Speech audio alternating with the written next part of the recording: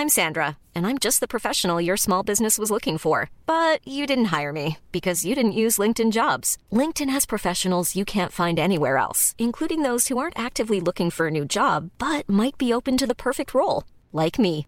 In a given month, over 70% of LinkedIn users don't visit other leading job sites. So if you're not looking on LinkedIn, you'll miss out on great candidates like Sandra. Start hiring professionals like a professional. Post your free job on linkedin.com/people today. Ryan Reynolds here from Mint Mobile. With the price of just about everything going up during inflation, we thought we'd bring our prices down. So to help us, we brought in a reverse auctioneer, which is apparently a thing. Mint Mobile Unlimited Premium Wireless. How to get 30, 30, bit to get 30, bit to get 20, 20, 20, bit to get 20, 20, bit to get 15, 15, 15, 15, just $15 a month? Sold! Give it a try at mintmobile.com/switch. $45 up front for 3 months plus taxes and fees. Promo rate for new customers for limited time. Unlimited more than 40 gigabytes per month. Slows full terms at mintmobile.com. Burrow's furniture is built for the way you live. From ensuring easy assembly and disassembly to honoring highly requested new colors for their award-winning seating, they always have their customers in mind. Their modular seating is made out of durable materials to last and grow with you. And with Burrow, you always get fast, free shipping. Get up to 60% off during Burrow's Memorial Day sale at burrow.com/ACAST. That's burrow.com/ACAST. burrow.com/ACAST.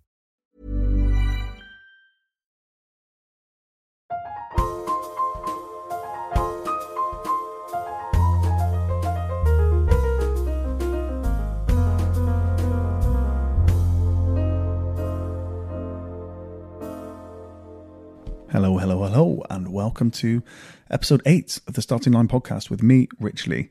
Keep your eye out for some incredible guests coming up in, not just in Series 1, but hopefully Series 2. We helped to put an event together on Thursday for Conor McGregor and his new Irish Stout Forged. So we've been working with them for a few months.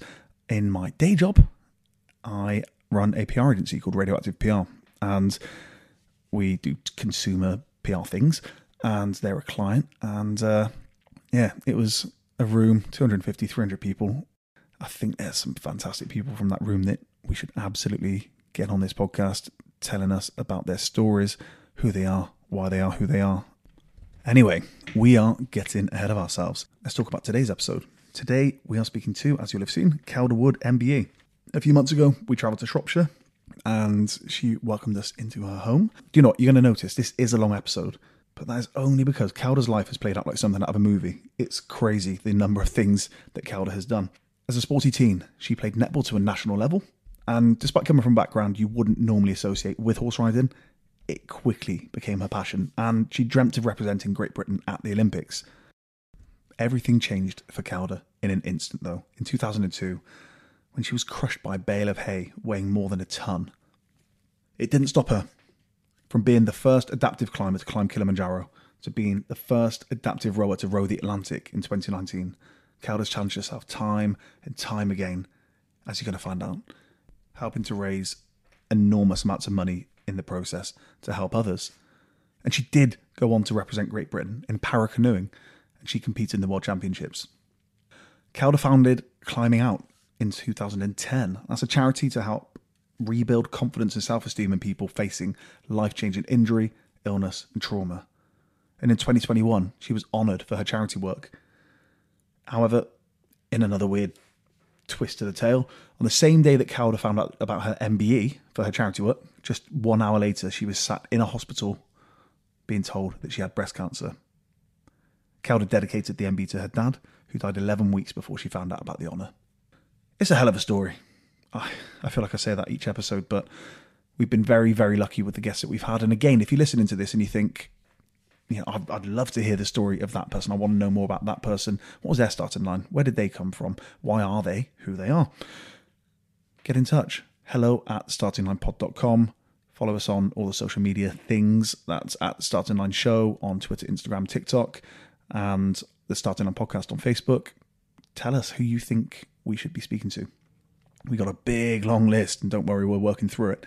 But, and these things do take time. I think I said to somebody the other day, I reckon from first speaking to somebody, even if it's somebody I already knew, to then getting them on the podcast, we're talking 20, 30, different conversations. And, these things, I wish it was as easy as pick up the phone. Hey, do you want to do a podcast? Yeah, sure. It's not always easy to coordinate diaries, which is why after 12 episodes of this, we might well have a little break just while we then work to put, hopefully, Series 2 together.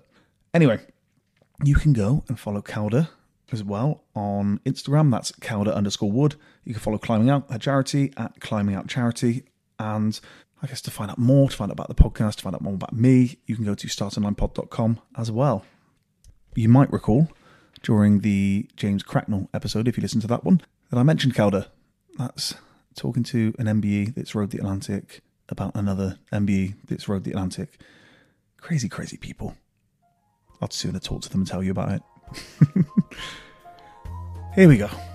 So, without further ado, I bring to you my conversation with Kelda Wood MBE. Thank you very much for inviting me into your home, Kelda. It's a pleasure. It is beautiful. We are sat here with who? So Spriggy, who's fast asleep on the sofa, and Kipper, the old man, and Hardy. I know they all look up as you say their names and then put their heads back down again. They're like, okay, I'm not wanted. Yep. Yeah, so again, thank you for inviting us in. As we were just saying, people do crazy things all of the time. You open the paper, you look on social media, somebody's doing something crazy. But your why is slightly different. So what I'd like to do is go all the way back to you. Where'd you grow up? So I was born in Kent, and I was down there until I was 10. My dad was from Kent, but my mum was from Northumberland. So when I was 10, we moved back up to Northumberland for work with dad, and mum got another job. And what did they both do? So mum was a school teacher and dad was a rent officer. Very normal family. And it's something that I always say that, I kind of came from a very normal background. Would you say working class? My mum would probably kill me if I said yes, but fundamentally we had to work for everything. I can remember when we first moved up north, mum budgeting £2 a meal to feed everybody for an evening meal. And who was everybody? What's your family like? So there's mum and dad and me and my sister. Mm-hmm. So there was 4 of us. So money was tight, and if we wanted to do something, we had to save up and do it. Holidays were going camping in a tent in this country. I don't think we ever went abroad as a family on holiday. Where did you go camping? Where did you live? So we used to go, when we lived in Kent, we used to go back up to Northumberland so Mum could see her family. Once we moved to Northumberland, we then would go up to kind of Scotland or down to Wales. And, we were dragged around the hills as kids, which I think is where a large part of my passion for the outdoors kind of came from. Were your family the same? Is your sister the same? Your parents? No, really, massively not. Mum and dad were big into the walking, but no, they were very musical, very. I spy a guitar in the corner. Yes, Is that rubbed off on you? Well, I was kind of forced to play the piano and play the guitar and the recorder and the clarinet, and but. My passion was sport and horses. Well, and animals. I mean, all animals, but particularly horses. Mum and dad kind of weren't. So I was really the real black sheep of the family. It caused quite a lot of friction as a child. How young are we talking? Like how early on did you kind of find that? Oh, I mean, I wanted to ride when I was 3 years old, really? And no riding school would take me till I was 5. So I started riding when I was 5. All we could afford was. I'd say that's not cheap. No, so it was a 30-minute riding lesson once a week until I was kind of 14, 15, I think. It might have been a bit younger than that. Mum and dad kind of still trying to turn me into a normal child. What's a normal child look like? Well, that's a very good question. Yeah. But I think they wanted me to do well at school. They sent me to Girl Guides. Were you any good at school? No. Because all I wanted to do was go and ride horses and play sport. Because you moved at 10, so you presumably one more year in primary school and then straight into secondary. Yes. So easy enough transition? I found it very hard when I initially moved up north. Just found it hard to settle, really. But then when I went into the comprehensive, I think that was when things started to get a bit easier. I played a lot of netball. I played netball at a national level. England? We went for England trials. They said I was too small. which was How a little tall are you, harsh. Kelda? I'm 5'4", so 5'4". it was kind of true, for a netball player. That wasn't very big. But I was playing all over the country and playing for lots of different teams. See, so I've heard you talk a tiny bit about netball, and it was a sentence. I played it at national level. And with what we're doing here, it's all about, as I say, getting to know who you are and why you are the way you are. You don't accidentally play for England under 18s, especially at 5'4". So talk to me about sport at school. Talk to me about your kind of passion for it. Yes, I think from a really young age, what gave me confidence and what made me feel like the person I wanted to be was always to work harder than anybody else, train harder than anybody else, and do more than anyone else. Why? It made me feel good. I don't know, maybe it was about control, that, there's a lot of, I wasn't naturally good at things. So unless I worked really hard, I didn't succeed. So were you a natural when it came to netball, or did you have to work hard? Oh, no, I definitely wasn't natural. And what position were you? Goal attack. So a goal attack at 5'4", presumably shorter then. But here's the thing, I learned, so, you get your huge goal defences, and I learned that actually my trick was I could step underneath them. So if you have 3 seconds before you have to release the ball. So I'd wait until kind of 2.5, and I would just sidestep underneath them and take the shot. Worked a treat. So your accuracy was really good though. So this is where I guess I really sort of became the person that I still am. When I was 13, 14 years old, I would go into school at 6:30 every morning, and I would just go in with a ball and I'd make myself get 100 shots in a row. I'd get to 99, I'd miss one, I'd go back to 1 and start again. And you're starting school at 8:30, so presume that's 2 hours of shooting. Yeah, depending on how many I missed. Yeah. So, did you ever go all the way through 0 to 100? Oh, I got there towards the end. Yes, I did get that I was really accurate, but it took an awful lot of time and an awful lot of hard work. What do you remember about playing kind of the trials? I just loved it. And people often ask me, what's your favourite sport? And they think it would be a lot of the stuff I've done since. I would actually always say netball, because that team sport, when you're playing a team sport or ball sport, it's just fun, isn't it? It's great. You're with your friends. You push yourself harder. I think when you're doing a lot of the other stuff that's been solitary sport, when the legs are hurting or the lungs are hurting, it's an absolute mental head game in keeping going.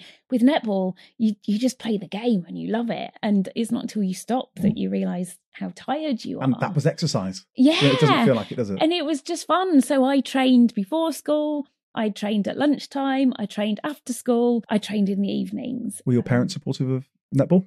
Not particularly. Why not? I really don't know.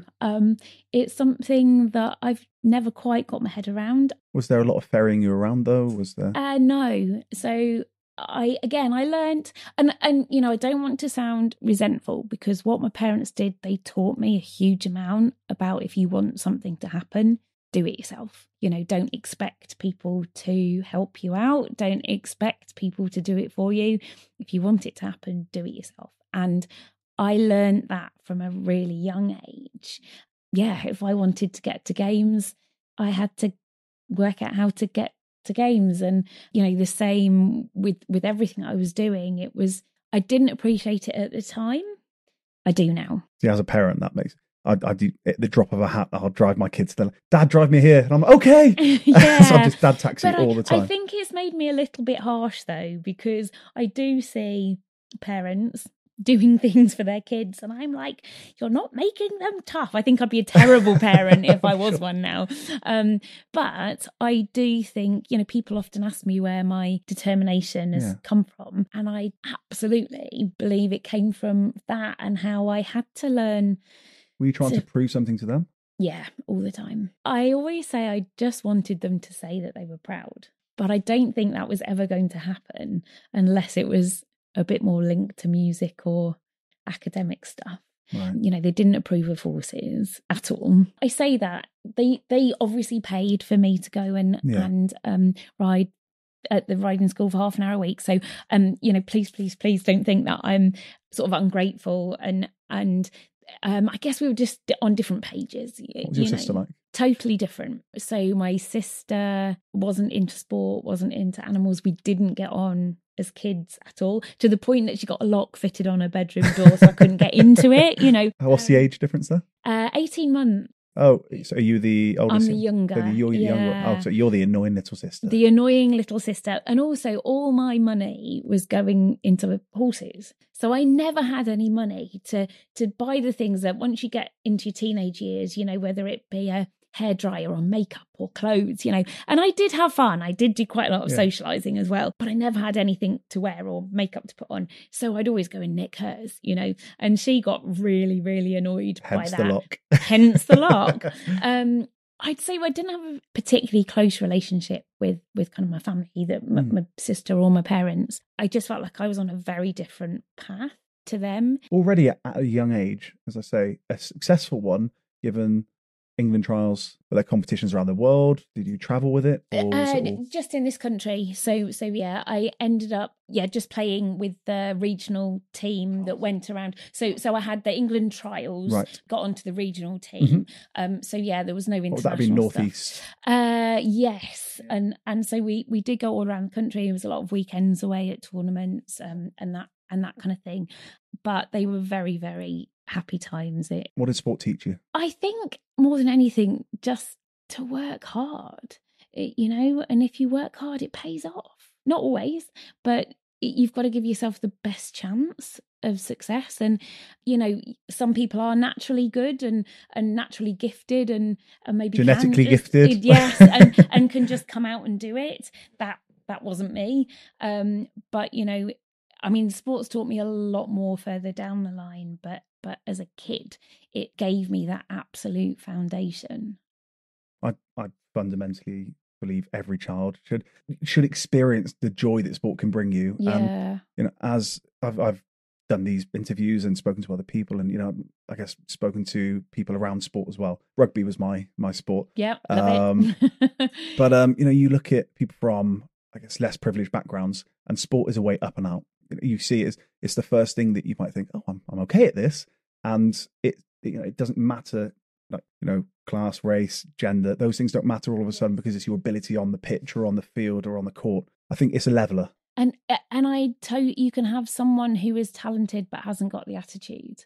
You know, attitude, you need to be coachable. Counts for so much. Everything. And I think that's what can give people confidence, because you're in control of your attitude, you know, and there's so much stuff, especially if you're not from a privileged background, where you're not in control and you don't get to have the say that you maybe want, but no one else has any control over your attitude. So if you're prepared to go onto the pitch or the court and work hard, hopefully that will... If the stars align, it all works out. If the stars align, exactly, yeah. But so how old were you when you started riding?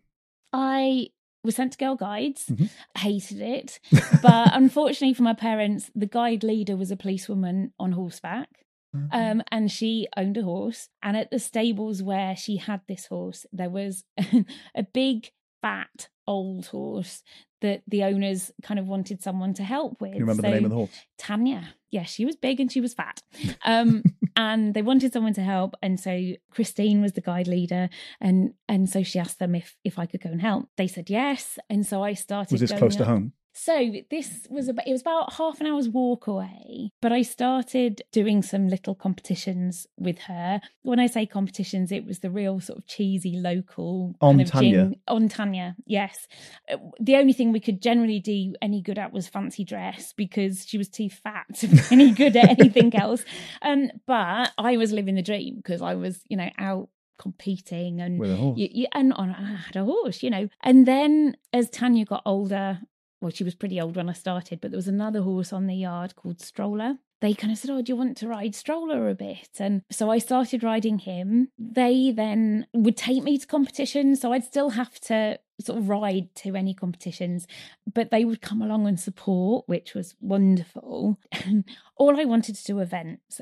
So my dream was to represent my country, ride at the Olympics in 3-day eventing, which is event? Dressage, cross country and show jumping. So you have your 1-day events where you do those 3 disciplines in 1 day. And then as you get up to the bigger competitions, it's over 3 days. Dressage first day, cross country second day, show jumping third day. That was my absolute dream. Now, the problem with Stroller was that he didn't like to leave the ground. Right. I mean, that's for a horse, not useful. Yeah, definitely if you want to event. So I put myself in hospital an awful lot of times because all I wanted to do was go and jump jumps, and all the Stroller wanted to do was keep all 4 feet firmly on the ground. So it ended up in quite a lot of head injuries, which probably explains a lot.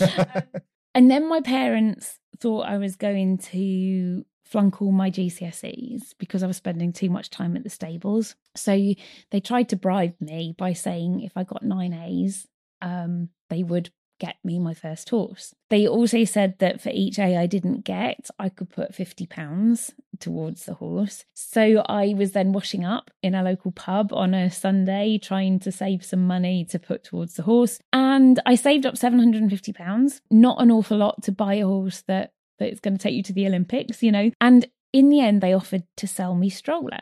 Now, I loved Stroller dearly, so we bought Stroller for £750. But the problem was he didn't like to leave the ground, and my dream was to event. In the end, I was at the point where I was going to university, or I'd signed up to study a degree in equine studies at Morton Morrell in Warwickshire, and I got to take my horse with me. How did you find the environment around horses? Because your background isn't necessarily as privileged as some of the other people that are around it. I think it gets potentially a bad name for being quite snooty. Yep. How did you find it? I always say I think there's 2 people around horses. There are the people that are into horses because they've got the money and they can afford to do it, and there's the people that have got absolutely no money because they have a horse. Because of horses. Yes.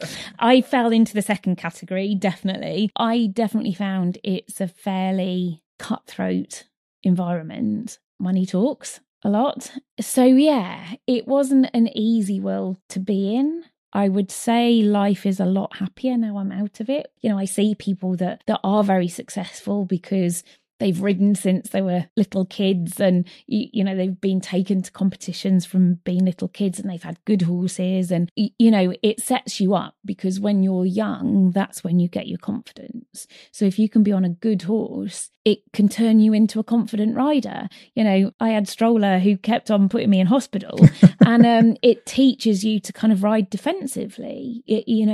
So it definitely wasn't the best start. But I guess I still approached it in the same way as just working hard. We didn't say, how many A's did you get? 1. 1 A. How did you do? How did you do? I mean, all the rest B's or? I think there was B's and C's and a couple of D's. But enough to get you into A levels, enough to get you to uni. And... So I did A levels, and while I was so I finished my A levels, I was then going to go to. So Mum and Dad really wanted me to go to university. I really wanted to work with horses. Isn't it funny that in this generation, we're the ones advising children, do you really want to go to university? I mean, a decade or 2 ago, it was the done thing. It was like, no, you should go. You should go to university. Yeah. Yes. And I think, like I say, my parents were sort of quite academically minded, and they're like, if you haven't got a degree, then you'll never be successul. I say now my degree is worth absolute diddly squat. Did you enjoy it? I enjoyed being at university. I mean, I didn't particularly enjoy the degree, but I definitely enjoyed being at university. I learned more from, this sounds wrong, but the extracurriculum activities. But by that, I mean things like, I edited the college newsletter, and I was RAG chairman, and I was the student representative. Fully embraced all the potential for input and getting involved. And I worked in lots of different places, and so I just had a great 4 years at uni, just meeting people, having fun. And you said you were able to take Stroller there? Well, no, so I didn't take Stroller. So I'd realised that Stroller was never going to make an event horse. So I decided to sell him, which was really difficult in itself. He was never going to do what I wanted to do. And I had a real opportunity in going to university and taking a horse with me, and I just wasn't going to be able to do that with Stroller. So I did sell him, and I bought another horse, but again, money was very limited, so I think I'd got about £1,500 then. So yeah, I ended up buying a horse, that was the only kind of horse I could afford that might have the potential, from up in Scotland. It was unbroken, which means it's never been ridden. It was 17.2, which means it was very big. And it was a thoroughbred, which means it was pretty feisty. But it was also related to a horse that had been ridden by a Scottish rider called Ian Stark, who was a very successful event rider, went to a number of Olympics, won a number of medals. And this horse was related to the horse he rode. So I think it was by the same sire, so out of the same dad. The downside was, the reason why he was so cheap was because he'd had an accident in the field. He'd got a great big scar across his back leg. Of course, before. Knew it all. I was taking a gamble, but it was the only way I was going to afford a horse that might have the potential. So, I come back with this unbroken, very large, feisty, slightly damaged horse, but we just approached it in the same way. What was the horse's name? So he was called Leo. Leo.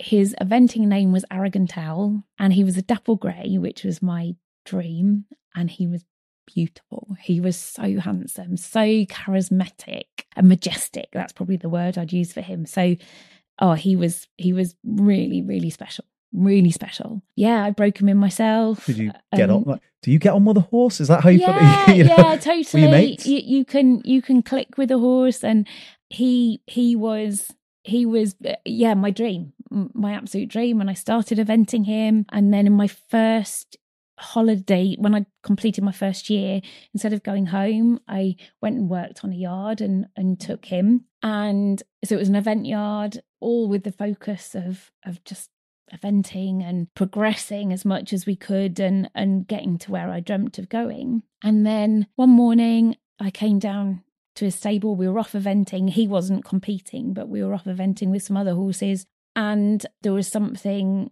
drastically wrong with him. And we got the vet out, and it turned out he'd slipped in the stable and cracked his pelvis. The whole of one side of his back leg was basically sort of filled up like a tree trunk, and had all this serum coming out of it the whole way down the leg. It was absolutely horrific. Chance of putting him down, but we decided you put them on something called box rest, where they just are kept in the stable so they can't move too much. And he had to be cross-tied, which is where you basically tie a horse up on both sides so that it can't move at all, can't lie down, because if he lay down as he got up, he might shatter the pelvis. Stupid question, forgive me for the idiocy.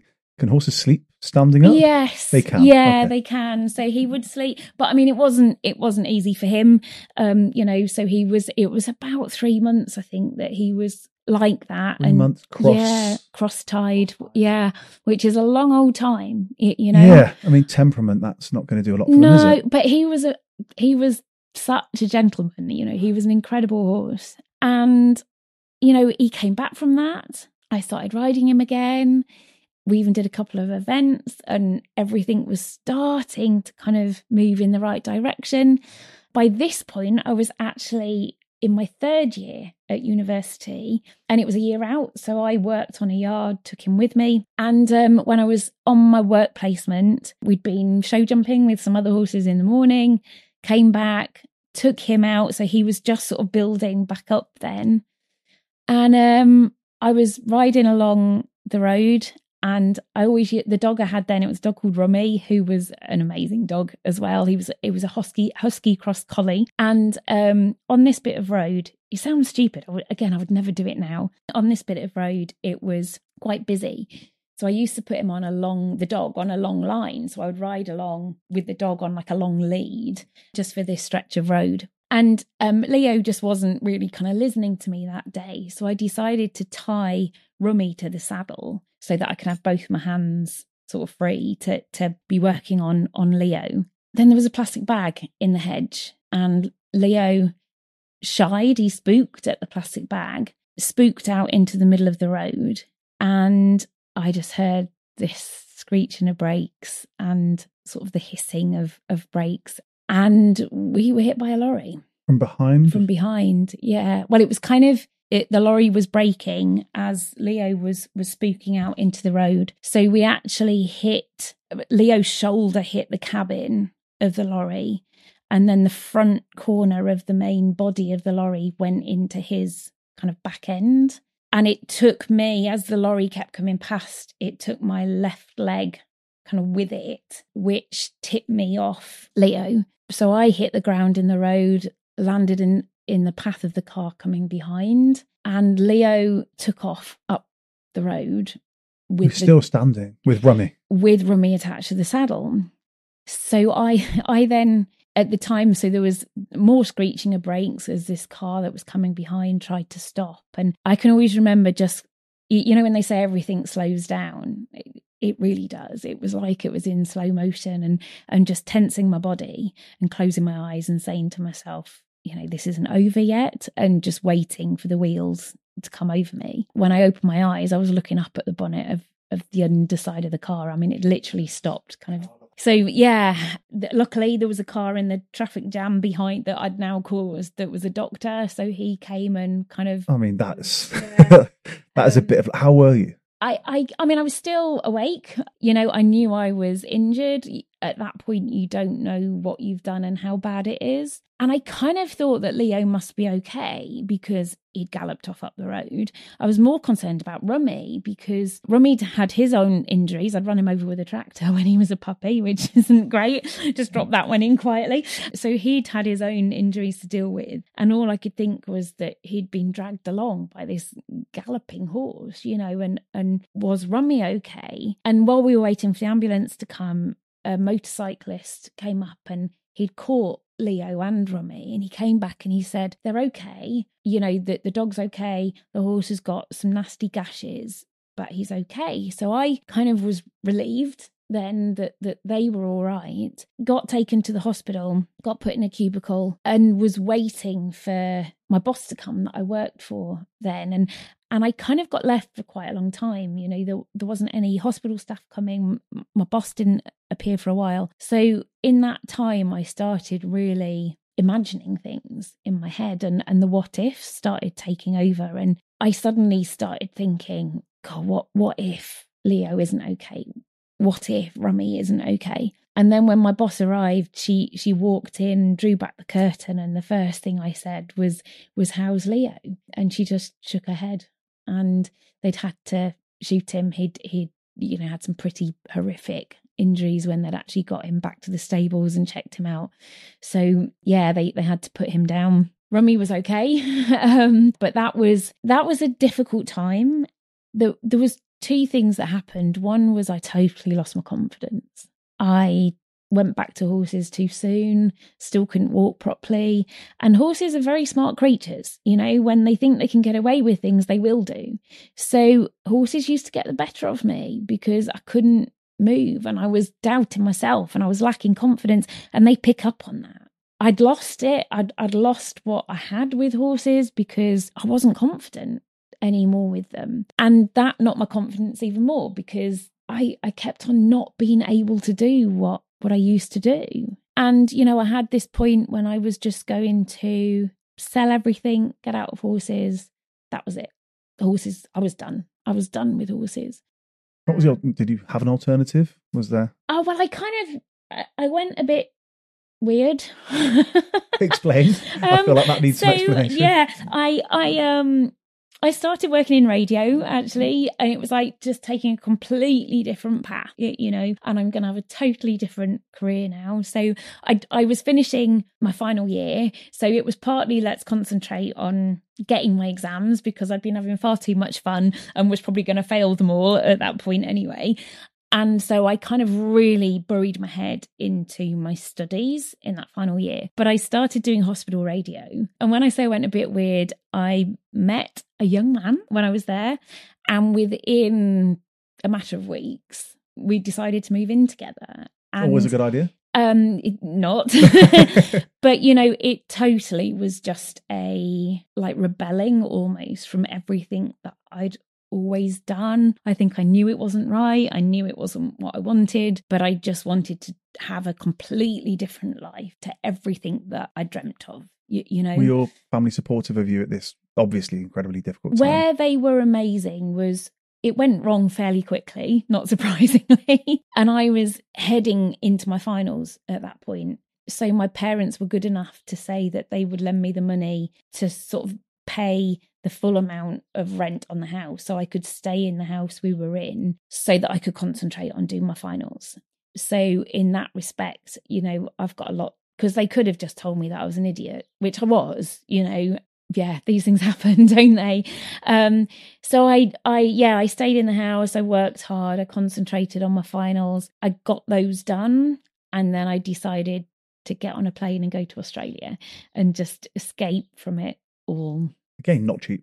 No, I can't even think do you know what? I do know where that money came from. So I did eventually get an insurance payout from Leo. It wasn't a huge amount, but it was enough that I decided to put that money into to get over to Oz. But I can remember turning up in Oz, nothing planned, nothing booked. I literally landed in Sydney and kind of went, where do I go now? And I just had to find a job. But you know, I spent 6-7 months out there, got back into horses. Did you travel around? Yeah, so I worked all over the place, but I got offered a job fairly quickly working with polo ponies. What's the difference between a polo pony? There's not a lot of difference, apart from the fact that you quite often will ride, this sounds daft when I say 5 at a time, you'll ride one and you'll be leading sort of 2 on each side and exercise them all at the same time. And I worked for a rider who was based right in the outback, and I just spent all day cantering horses around the wheat with nothing else to worry about other than kangaroos. You know, there was no cars, there was no lorries, and it got me back into horses. I got my confidence back, you know, riding around on those polo ponies. Is it building relationships with the horses? What do you think gave you that confidence back? The fact that there was no cars. And I still now, 30 years later, or however long it is, I wouldn't ride on main roads now. So I then moved and got a job eventing out in Oz, then got the whole I want to be an Olympic rider buzz back again. And yeah, so ended up cutting my trip in Australia short. So there was a rider, an Australian rider who was coming over to the UK to base himself over here, who was aiming for the Atlanta Olympics.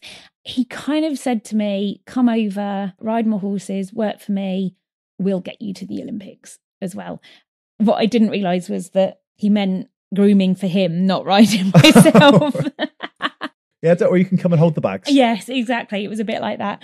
So I came back to the UK, but I got back into my horses. I got back into my eventing and moved around a little bit with jobs then, but ended up working on a yard where I was kind of running it as my own yard. That was great. I had a couple of years doing that. Then I ended up coming to Shropshire for work, and I'd been in Shropshire probably about 6 months, and I was 26 at this point, and I just decided that I wanted to do it for myself. I was working so hard for other people, and I decided it was time to do it for myself. That's about the age where I thought exactly the same thing about my own agency. Really? Genuinely. Yeah. But it's weird, isn't it? Yeah. Around that age, you think, okay, could I do this? Could I do this? And so I decided to set up my own business, rented a yard. And yeah, that was when I would say the kind of real journey began. I was eventing then professionally, you know, riding horses for other people, training their horses. It's, you know, like with football or rugby, you get to your 30s and that's almost, you're done pretty much. Is there an age at which eventing becomes difficult? Or? Not really. Okay. with eventing, you know, because the horses doing most of the hard work. Yeah.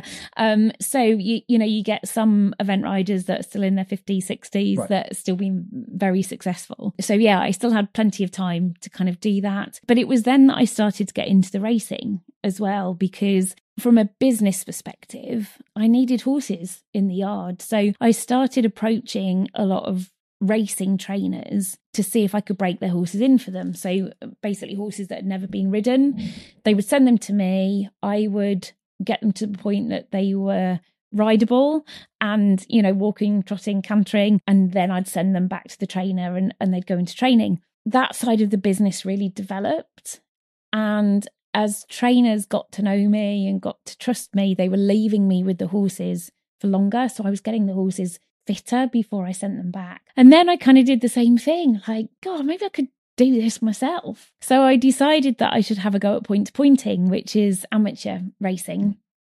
Sprints, straight line sprints? No, jump racing. Jump racing. So it's 3 miles over fences. Great fun. And I did my first season point-to-pointing. So I was point-to-pointing and eventing, but just loved the racing. Loved it. And also, it's a lot easier to get owners in racing because it's a social thing. You know, people will go racing to bet, to socialise, whereas eventing, it just costs an awful lot of money. And unless you've got a vested interest in the horse or the rider, there isn't a lot of thrill in it for owners. So it became much easier to get owners. So I decided to kind of move over from eventing into racing and focus solely on the racing, which was very exciting.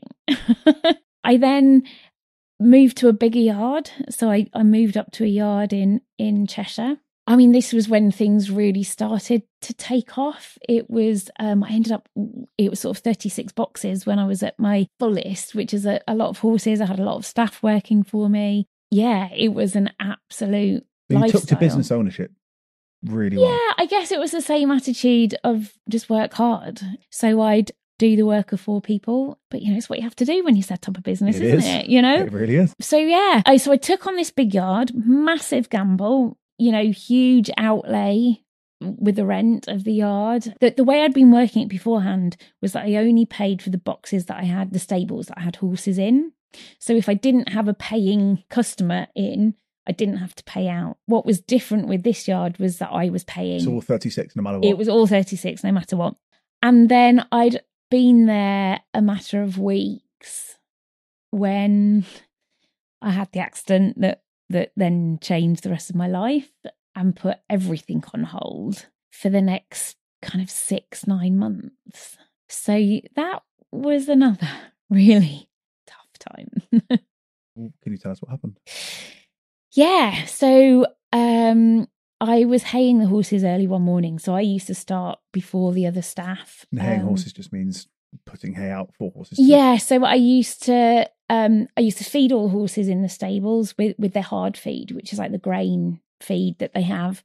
And then I would take down the hay nets, which is the sort of big nets that you put their hay, which is kind of like their roughage and their fibre. I'd take all the nets down and then I'd go over and fill them all from some big bales of haylage. So they're big square bales, weigh about a tonne. And I fill all the nets up and then go and put a net in each box so that the horses had their food. And when I went to fill the hay nets, because the bales of haylage are so heavy, we would always have to, when we had all the staff there, kind of push one down and make sure that there was a bale open ready for the next morning. And when I went to fill the hay nets, I realised that we hadn't pushed one down the night before. And in my usual impatient manner, instead of just waiting for the staff to arrive and to help me push one down, they were stacked 3 high. So I had 3 bales on top of each other, but they're quite big bales. They're probably maybe a metre by a metre, and it's wet hay, so it's heavy. And I decided it would work to just take some hay out of the bottom bale in the stack. I had lots to do and I had to get on, and there was horses to ride and things to do, so I just thought it'll be fine, I'll just be careful, it'll be fine. So I got on filling all the hay nets. I was on my last hay net, and they're in sort of wads, the bales are in wads of hay. And I got hold of the last wad to fill the last hay net. And that was just enough to unbalance the stack. And the bale on the top fell off. And landed on my head. Didn't touch my leg, but it landed on the top of my head, compressed everything. I thought I'd broken my neck at the time because I felt my neck go. I'm surprised it didn't. Yeah, a lot of people were surprised it didn't, myself included. And, next thing I'm lying on the floor. With the hay on you, or was it? No, it had rolled off. At that point, I'm still thinking that I've probably broken my neck. So I was completely unaware of what had happened to my leg. But I was on my own on the yard. In that day and age, we didn't have mobile phones like we have mobile phones. Well, luckily, one of the girls who worked for me lived in a flat on the yard. So I started shouting in the hope that she would hear me. And luckily, it didn't take her too long to realise that something had happened, and she came down. And I think that was when I kind of started to realise that this was quite serious, because Were you able to move your head and neck? No. So all you had to do was just gauge from her reaction? Yeah. And they kind of covered me up with a blanket and rushed straight off to call an ambulance. Went and got some help from someone else who worked on the estate where the yard was. And they were all looking pretty serious.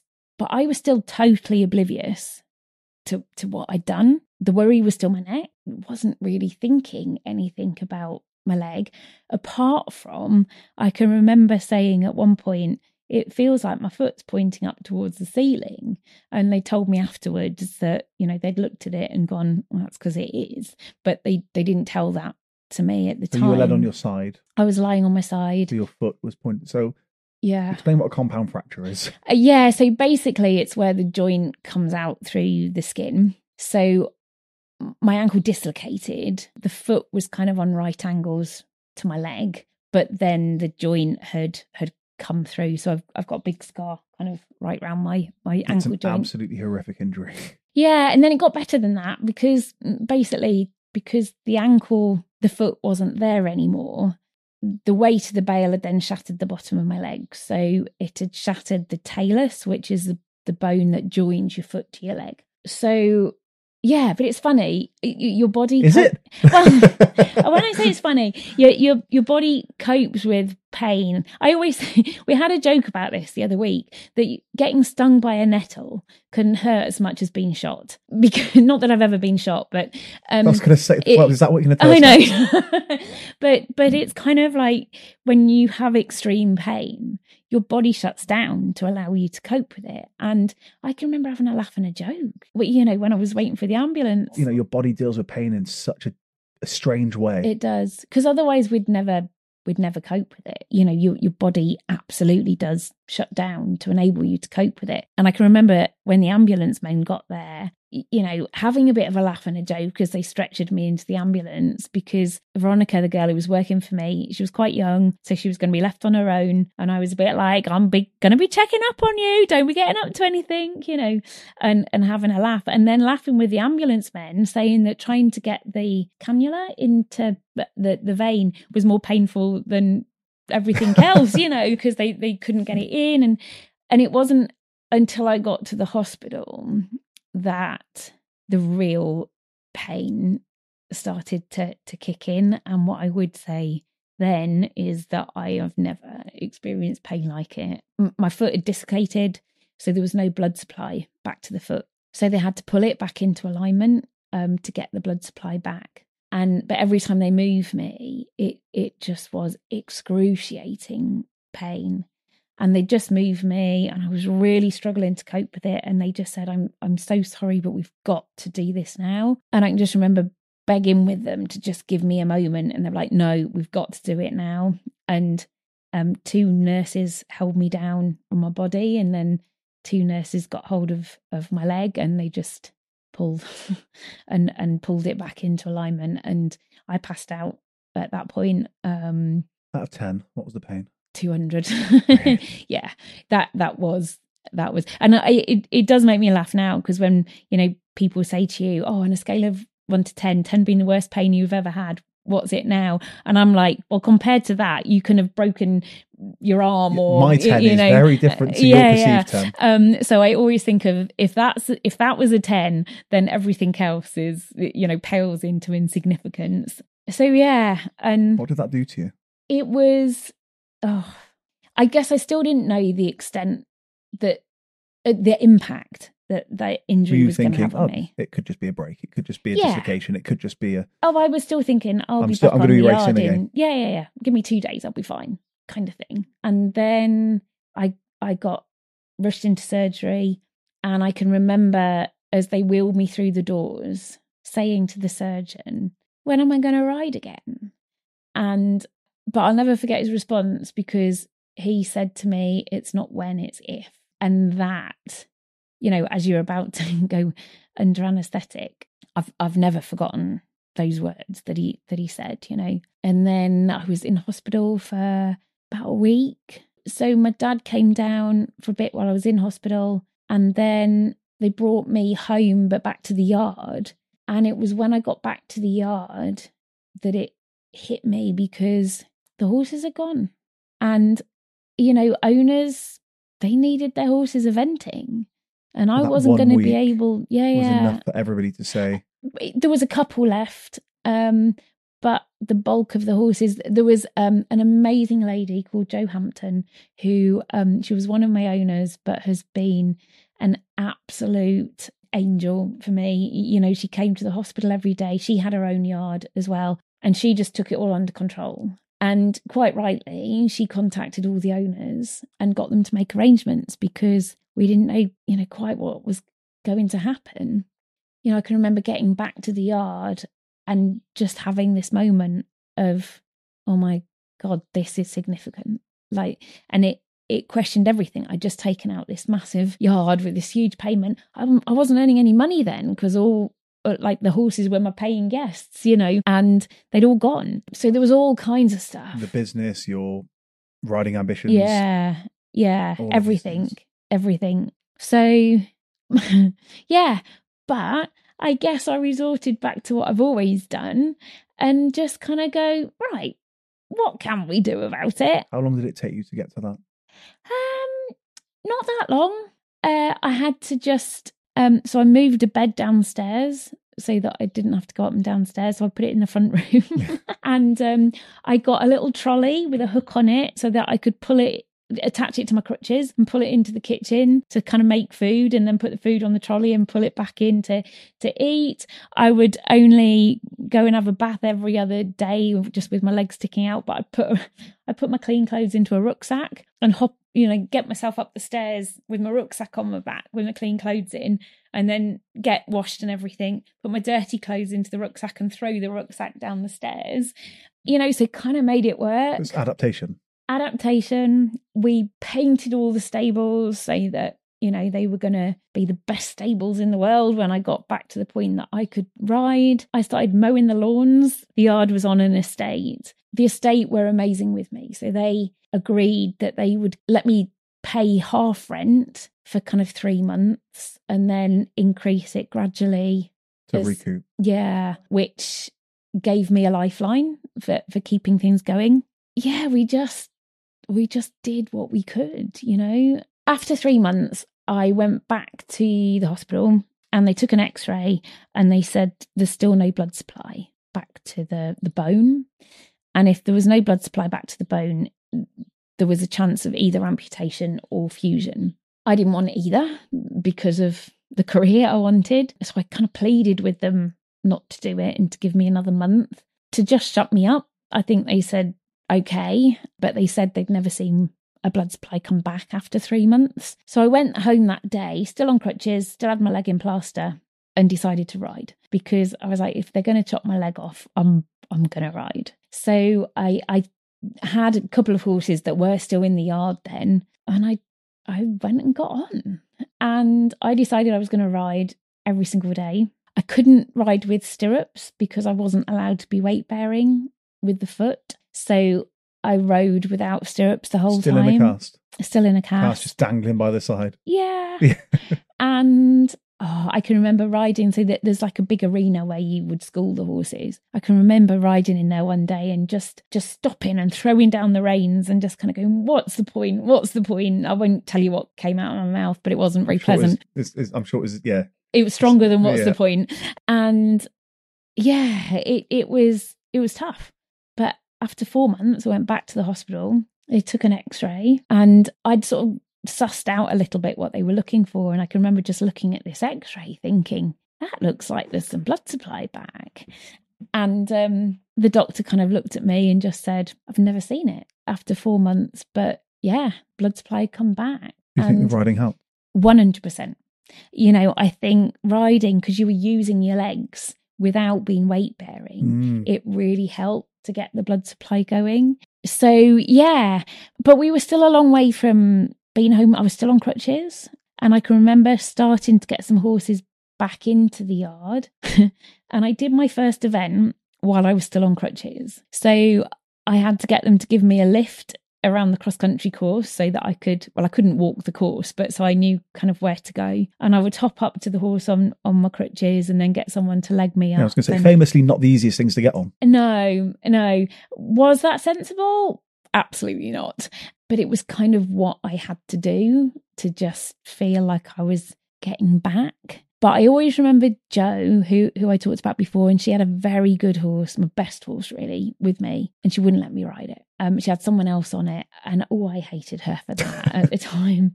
And I would watch this other person riding, and she said, I will let you back on when you're ready to get back on. I don't think you're ready. And I actually now, looking back, know that she was absolutely right. I definitely shouldn't have ridden the others. And, when I was ready, she put me back on the horse and we got going again. What's it like today? I don't want to jump ahead too much because there's so much to talk about still. But... I know. Now it's very different, but it's been a 20-year journey to get me to but it still impacts on me. Remember the date of the injury? No, because I'm not one for, I think if you make a thing of it, it becomes a thing. It's just a day.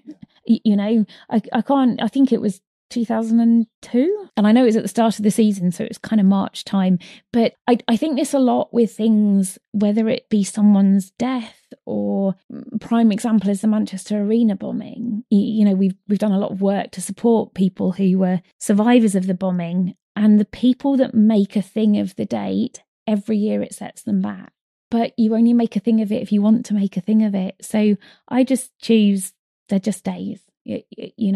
Was it easy to accept? No. So I went through a 8-year battle after that because I couldn't run anymore. So I've been left with a fused ankle. So they did end up fusing? No. Oh. So it's fused with arthritis. So it's pinned, fused with arthritis. So they've never surgically fused it, but there's absolutely no movement in the ankle at all and quite a lot of pain.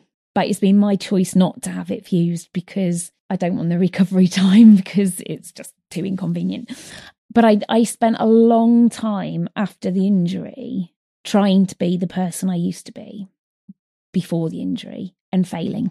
So that had a huge impact on my confidence and self-esteem. But also the bigger thing for me was that people, you can't see my injury, to walk around, I look like there's nothing wrong. So when I wasn't running, when I wasn't training harder, working harder, doing more than everyone else, which had always been my identity, I felt like people were being judgmental and thinking that I was being lazy, I was unmotivated, I was unathletic, which was everything that I wasn't. That's your identity to that stage. Yeah. You are those things. Yes. So to even worry that people are considering that you're anything but what you've always been is massive. Mentally, it's massive. And that's why I quite often say, not now, but then, I said for a long time I wish they had amputated it because I felt then at least people could see why I wasn't doing things. But because it was an unseen injury, which is so similar to, PTSD, bullying, abuse, so much stuff, which I think is where all this relatability comes into what I'm doing now. That was the biggest battle, not the physical injury, but the mental impact. For you. Yeah. And I got stuck.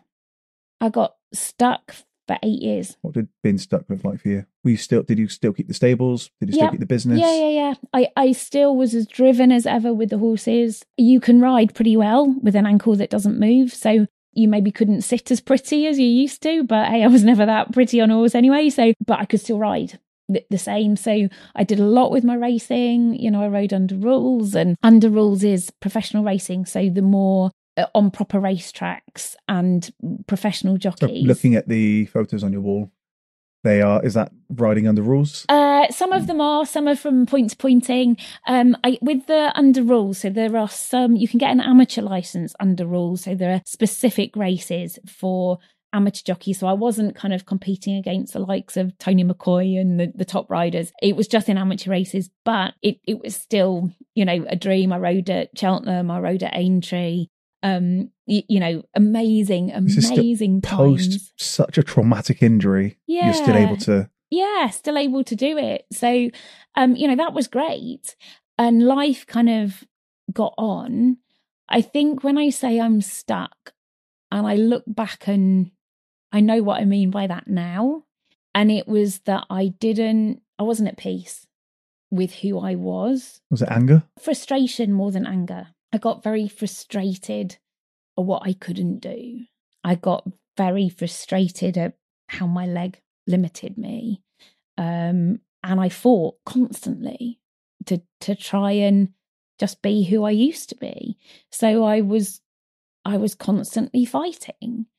And I mean, we'll talk as we go on a bit, but, you know, I found peace with my injury in 2017. It was a very specific moment. That is a date that you remember. Yes, 19th of January 2017. I do remember that one because it was my birthday, which helped. So, you know.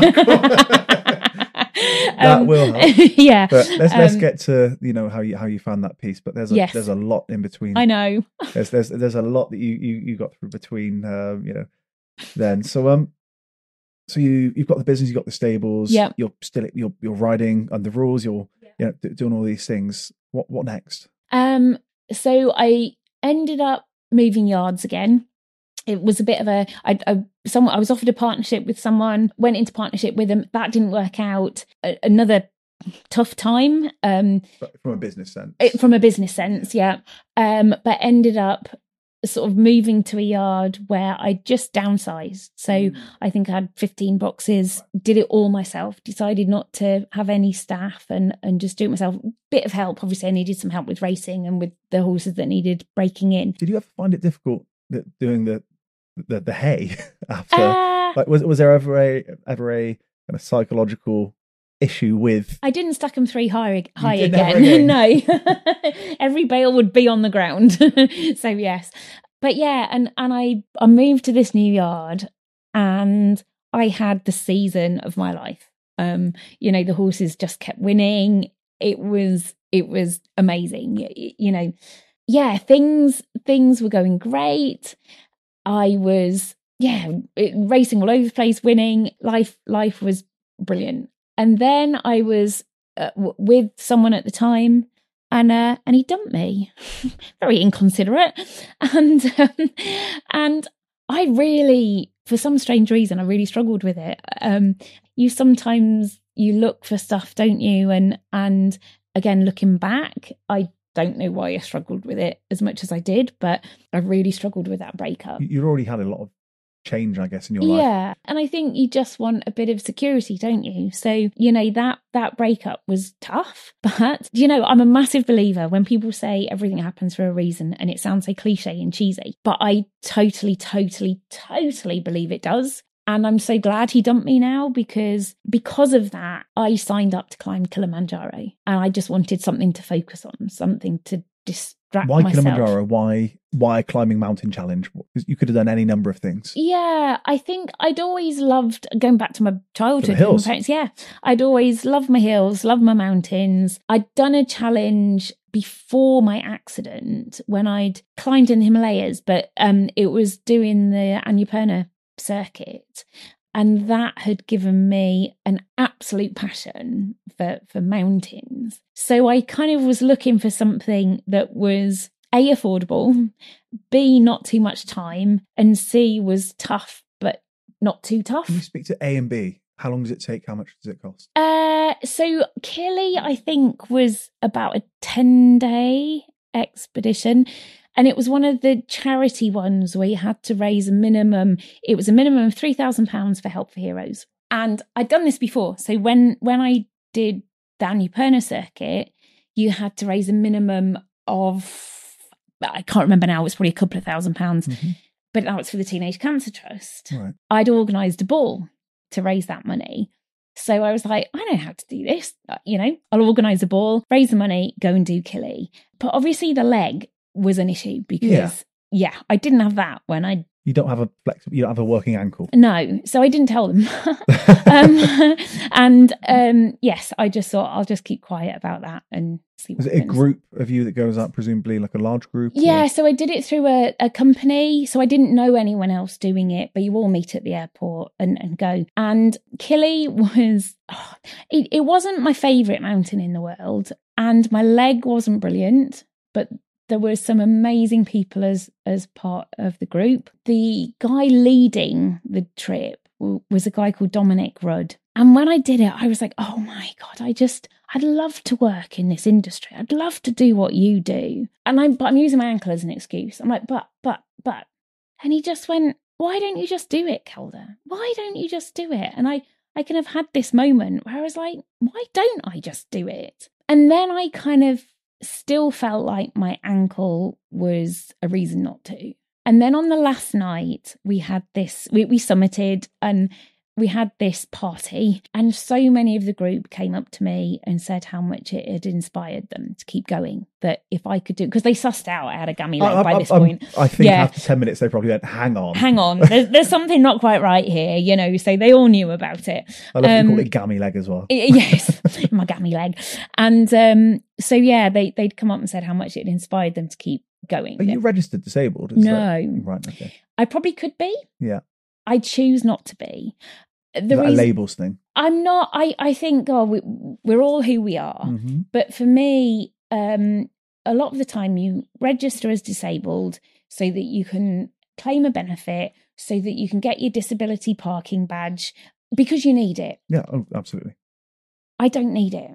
You know, I call myself adaptive rather than disabled. And that's nothing to do with not wanting to be disabled at all. It's just I find that I have to adapt things. There's not much that I can't do. I just have to adapt the way I do it. So I don't need to have a parking space. I don't need to take up a parking space as someone who probably does need it, you know, because I can walk from the other side of the car park. So I've never registered for that reason. I guess when they told me how much it inspired them, I had this moment when I realised that I've been getting it all wrong for the last 8 years. And instead of getting so bitter and so frustrated about what I couldn't do or what I struggled with, I needed to start focusing on what I could do. So I spoke to Dominic and I came back and I began retraining as an outdoor instructor. And that was when life started to change. Were you doing that alongside running disabled? Yes. So how long did you continue? Quite a long time. So I'd say probably at least a couple of years. I still needed to earn a living. So there is another guardian angel I've got to tell you about, who's a guy called Mark Wood. So I met Mark when I did the Annapurna circuit in the Himalayas. He lost his leg to cancer at 17, but was out there doing the Annapurnas. He'd gone on to be a Paralympic swimmer. He went to 5 Paralympics, won 12 medals. And he is the most incredible person, never gives you sympathy. And he knows this, though he won't, but, you know, will never kind of give you the mollycoddling. He just gives me a right good kick up the backside as and when I need it. And he's the kind of person you need around, you know. And so I came back and I spoke to Mark and said what I wanted to do. And he linked me up with a guy called Dave Bunting from an organisation called Carnegie Great Outdoors. And I started doing some shadowing work with Carnegie Great Outdoors. So I was doing that hand in hand with the stables. So I would every so often, I'd get up at kind of 3 o'clock in the morning, get all the horses done before I went, drive up to the Lake District, do a day's work in the Lake District, drive back, do the horses when I got back. So you were in Cheshire? I was back in Shropshire by this point. Oh, wow. So yeah, Shropshire to the lakes is a distance. Yes, but it's back to, if you want it, work hard and make it happen. Yeah. You know. And then I was driving home from the Lake District one day and Mark Woods rang me up and said, Kelda, there's someone who's had a similar leg injury to you, hasn't been able to accept it to the point that he's tried to take his own life. Will you talk to him? I pulled over and, you know, after the telephone conversation, I was then driving the rest of the way back to Shropshire. And I just knew I had to do something with it. I was like, God, how many other people are there out there that are feeling stuck? Like I've been feeling stuck for the last 8 years. By the time I got back to Shropshire on that drive, I'd come up with the idea of climbing out, what we were going to do, how it was going to work. So the whole idea, it was a charity that would run outdoor activity programs who'd had traumatic injuries to try and help people find their mojo. That was the idea. I then started looking into it and the idea promptly got stomped down in no uncertain terms by people saying that taking people into the outdoors with traumatic injuries would never happen. But I had said to Dave Bunting, at one point, "Oh, Dave, there's something I want to talk to you about." So I told him the whole idea, and he went, "We could do that." Said, "If you source the funding, you find the people, we can deliver it." So I went, "Let's do it." And that was where Climbing Out kind of was born from. Yeah, that was again another sort of change of direction and another. What year was it? So that was 2010. So that was 8 years after. Kilimanjaro was 2010 as well, right? Yes. Yeah, so it was just after Kili. So Kili was at the start of the year, and this was kind of, we set up as a non-profit making organisation in October 2010. To become a registered charity, we had to have a minimum of 5,000 in the bank, and we had to be operational. So I organised another ball, as you do. And at the ball, we raised £6,000. So that was enough to tick the minimum 5,000. It also, in those days, was enough money to run a programme. So it meant we could go ahead and get our first programme scheduled in. Then use Mark again. So he was a patron for the Teenage Cancer Trust. So the first programme, we took 10 young people who'd all been through cancer. And at that point, it was just about using the outdoors. It was a huge success. But God, it's a long old, first year we only ran one programme. The second year we ran 2 programmes. And then things were very slow. It was working, but it was slow. I was still doing horses at this point, just doing Climbing Out voluntary around the horses. And then Dave asked me if I would start working at Battleback. And Battleback is, it's with the military. So for guys who are on the wounded, injured and sick list. And it's a 5-day activity program, but they incorporate mental resilience coaching in with the activities. And it was a world-class team. I couldn't believe I was being asked to join this team, because I sat in a room full of the most incredible people you could hope to meet. And, all I'd done was ride horses all my life. And I'm sat in this room, kind of part of the team. So I felt very out of place. I guess what I learned, the important thing was my story. That was why Dave had got me there, because it was relatable.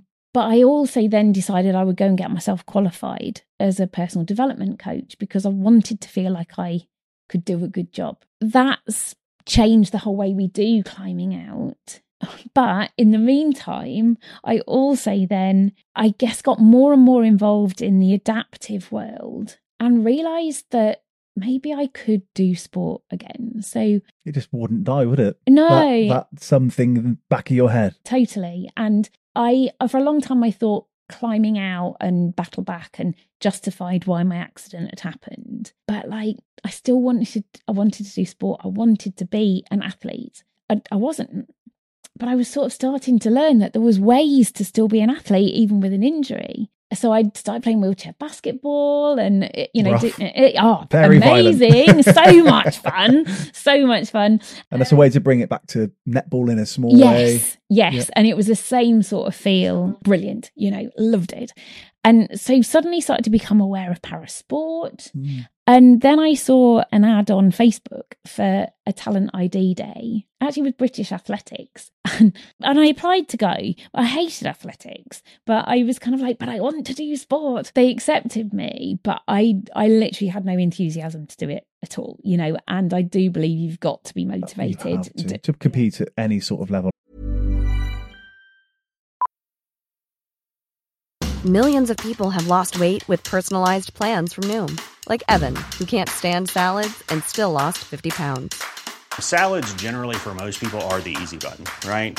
For me, that wasn't an option. I never really was a salad guy. That's just not who I am. But Noom worked for me. Get your personalized plan today at Noom.com. Real Noom user compensated to provide their story. In 4 weeks, the typical Noom user can expect to lose 1 to 2 pounds per week. Individual results may vary. Everyone knows therapy is great for solving problems, but getting therapy has its own problems too, like finding the right therapist, fitting into their schedule, and of course, the cost. Well, BetterHelp can solve those problems. It's totally online and built around your schedule. It's surprisingly affordable too. Connect with a credentialed therapist by phone, video, or online chat, all from the comfort of your home. Visit BetterHelp.com to learn more and save 10% on your first month. That's BetterHelp, H-E-L-P. Yes. So I then was asked to go on a wheelchair basketball course on the same day. So I was like, brilliant, an excuse not to go. But then a couple of weeks later, I was contacted by Paracanoe, so GB Paracanoe, saying that they were having a talent ID day. They'd seen I'd registered with para athletics. Would I be interested in going along? Kayaking was much more my cup of tea. So I was like, yeah, I will be there. Went along sprint kayaking. So it's 200 metres in a straight line as fast as you can go. Long, skinny, slim boats. Really unstable. How many per boat? One. One per boat? Yeah. And I would definitely say I wasn't a natural. Right. But also, when I turned up there and, everyone's walking around in GB strip and, the photos are on the wall and it's the GB sort of training base. And I was just like, what kind of dream is this? I dreamt of that Olympic journey for, so many years as a kid. And here I was, In the most roundabout way.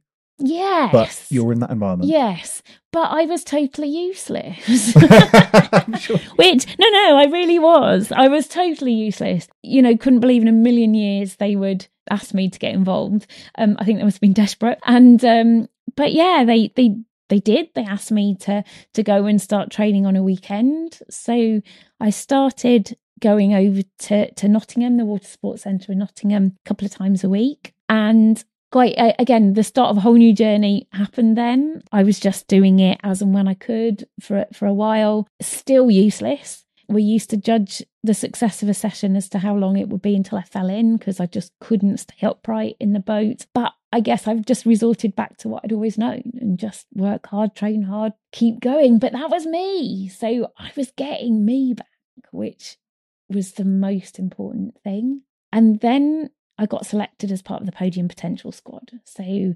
2014, I think that was.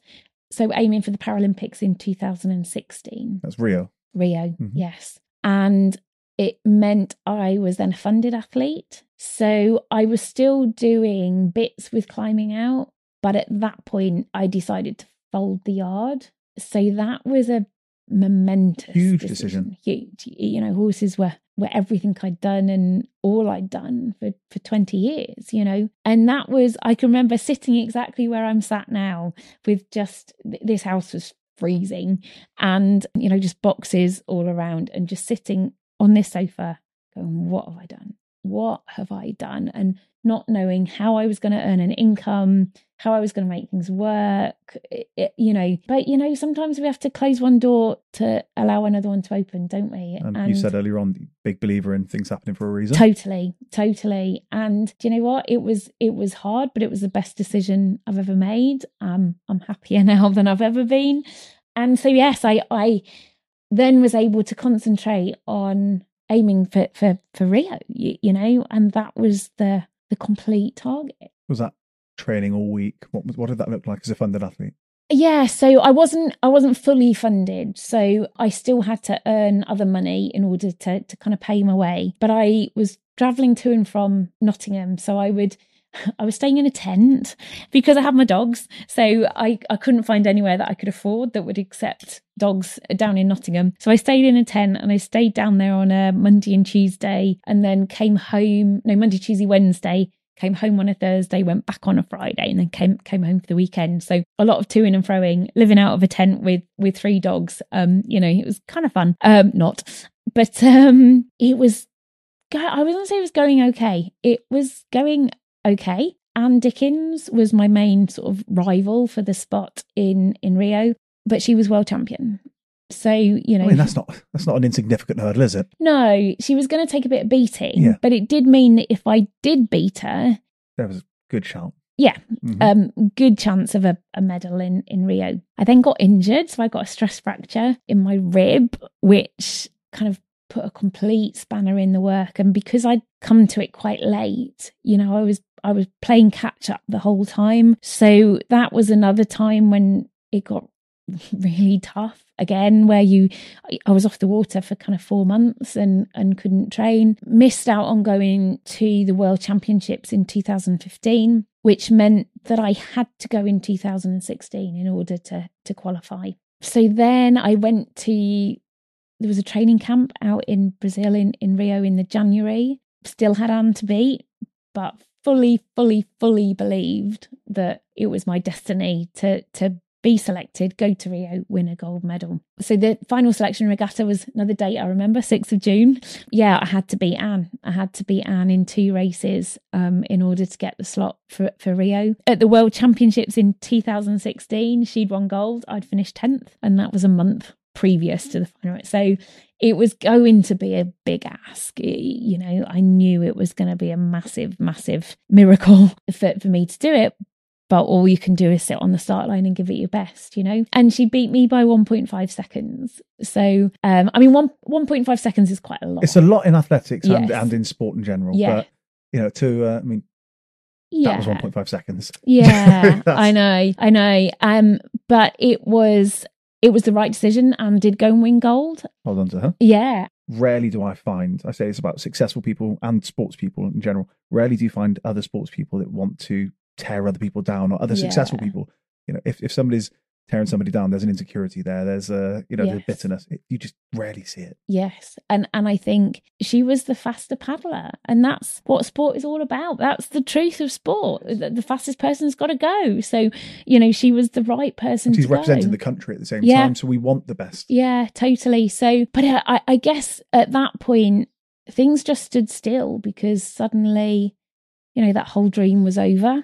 Again, I didn't quite know where I was going or what I was doing. Can I just say at this point, so you've been a netball player, Yeah. you've been an eventing horse rider, you've been a point-to-point and under rules, is that the terminology? Yeah. And a para-canoer. Yes. Canoer? Yeah, that sounds right. Yeah. Jack of all trades, master of none, I think. But so, it speaks to your ability to keep going. And the importance of attitude. You know, I think, I've not been a natural at any of them, but I've worked hard at all of them. So I then thought, Anne came up to me as we crossed the finish line, and she paddled up beside me and she put her arm around me and she said, "You better start learning Japanese because you'll be going to Tokyo." I always love her for saying that, you know, and at the time I was like, right, 4 years, Tokyo. And then they came back from Rio and I got kicked off the squad because I was too old and not fast enough. And that was tough again. Yeah. But another big moment in your life. Another big moment in my life, but it's also back to everything happens for a reason. And it does, because as a result of being kicked off the squad, I was then introduced to a guy called Martin Hewitt from the Adaptive Grand Slam. And the Adaptive Grand Slam were looking to take a disabled team and be the first disabled team to do the Mountaineering Grand Slam, which is the 7 highest peaks in the 7 continents, plus the North Pole and South Pole. And they were looking for a team to attempt Aconcagua, which is the highest mountain in South America, 7,000 meters. So I was told about him by my performance lifestyle coach. So you have kind of a lifestyle coach that works with you. And she saw me and she knew I was struggling. And she said, "Look, Kelda, you know, I've had this conversation. Would you be interested?" And I mean, I literally picked her up and sort of threw her around the corridor, shot home, rang Martin up straight away. And Martin said to me, "You know, I know you'll be fit because of what you've been doing. And I know you'll have the right attitude because of what you've been doing. Can you be out in the Alps in 10 days' time?" And I just went, yeah. And I mean, I can remember sitting at my desk just going, "Oh, yeah." You know, just say yes. Yes, just say yes. Mm-hmm. Just say yes. And that was that. I kind of flights were booked and I got it all sorted. Martin is ex-military. He was shot in Afghanistan, paralyzed down his left arm from the bullet wound, and he was taking a group of military guys all with various injuries, and it's pretty inspiring when you're surrounded by people like that. So I was like, I am not going to be needy, I am not going to be weak, I'm just going to turn up. So I can remember turning up at Manchester, not really having a clue what we were doing or what was happening. And I didn't want to ring up and go, "Where are we meeting and how are we doing it?" So I got there early. I sorted out my own kind of boarding passes and everything. And Martin rang me up and he said, "Oh, we're out in outside, I think. And I was like, oh, I've already checked in. And I can just remember Martin going, oh, okay. And I was like, yes, I'm going to prove that I'm an independent, like strong-minded Capable female. Yes. And so went out to the Alps. We did about a week out there, I think it was. And we did 2 mountains. So we did Grand Tete, which is the highest mountain in the French Alps, and Gran Paradiso, the highest mountain in the Italian Alps. Loved it.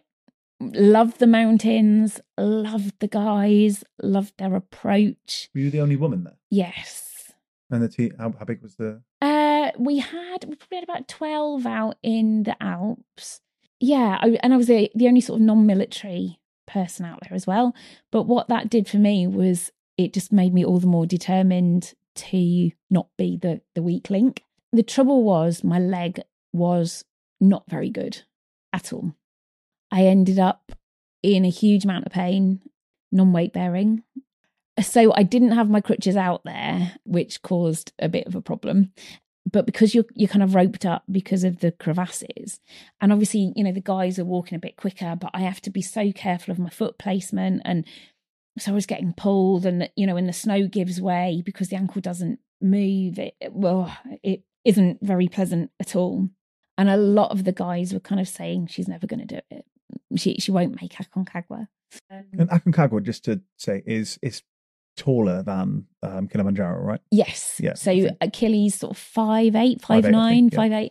And but I think for context, for people that are listening and maybe don't know about Aconcagua. Yes. Yeah. 7,000 meters. So you're talking, you know, Everest at 8,000. And so, yeah, it's a big challenge. But Martin, I have total respect for Martin.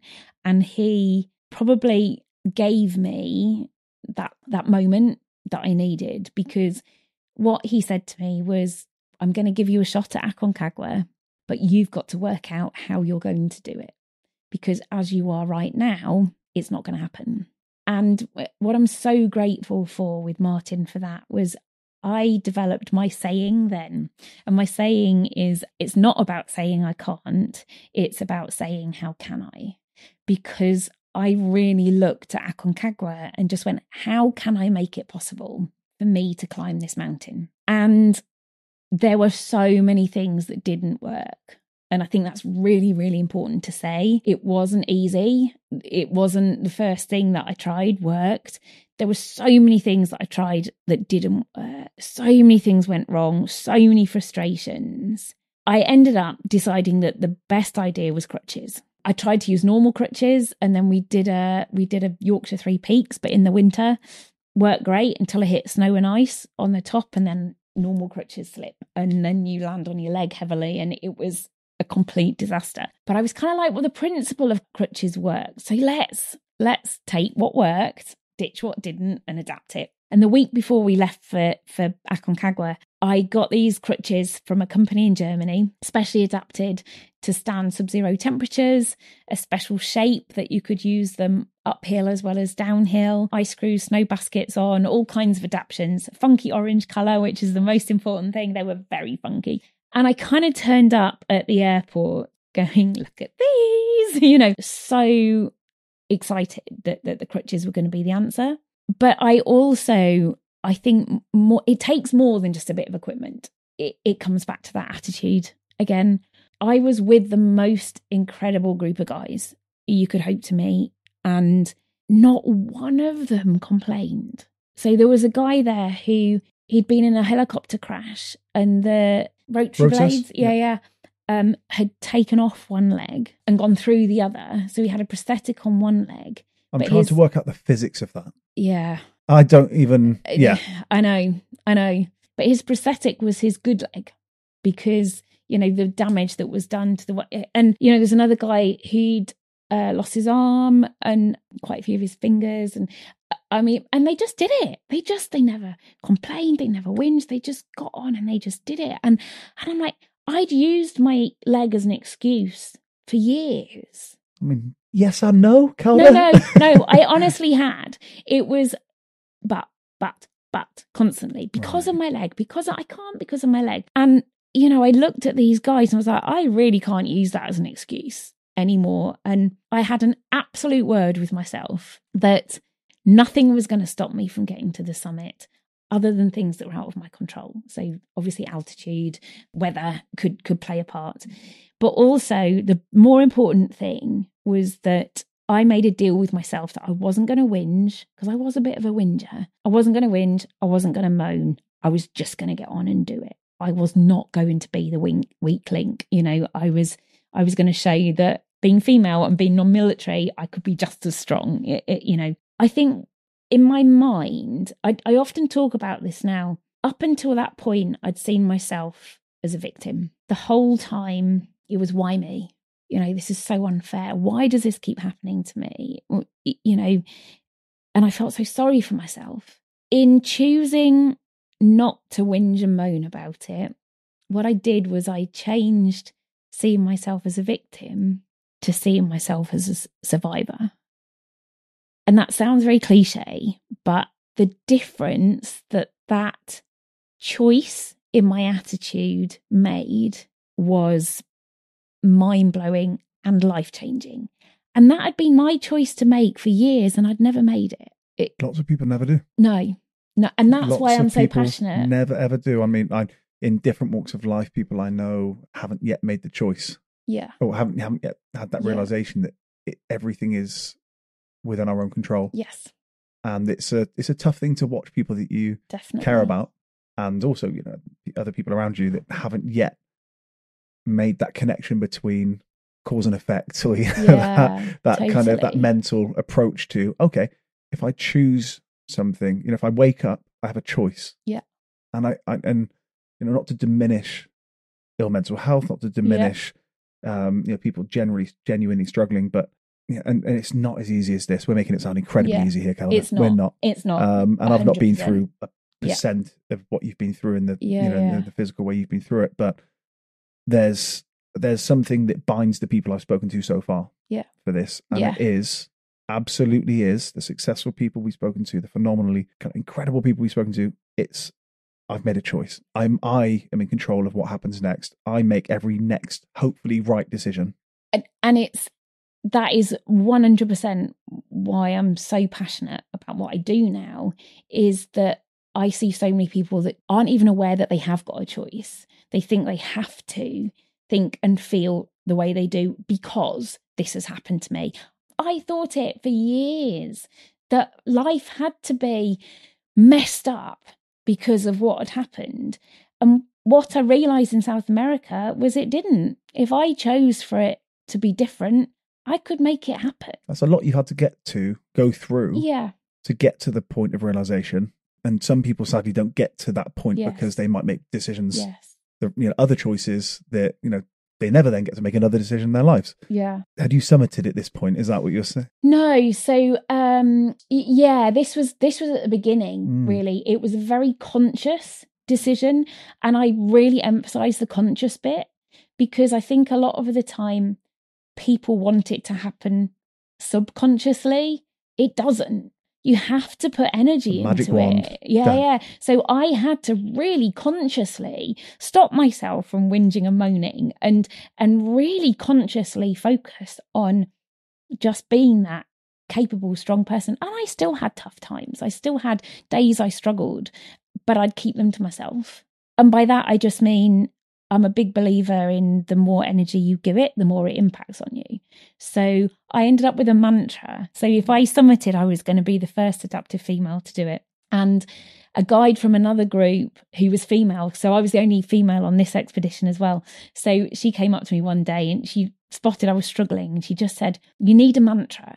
You need a mantra to stop those other thoughts coming in. So my mantra was first adaptive female. So I would just walk to Step first. First adaptive female. First adaptive female. And the point in that was it just blocked out any of those negative thoughts that were there.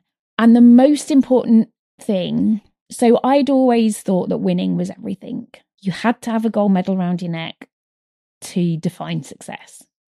And when I first started on Aconcagua, I mean, the guys were military guys, so they wanted to go everywhere like it was a chuffing competition, you know.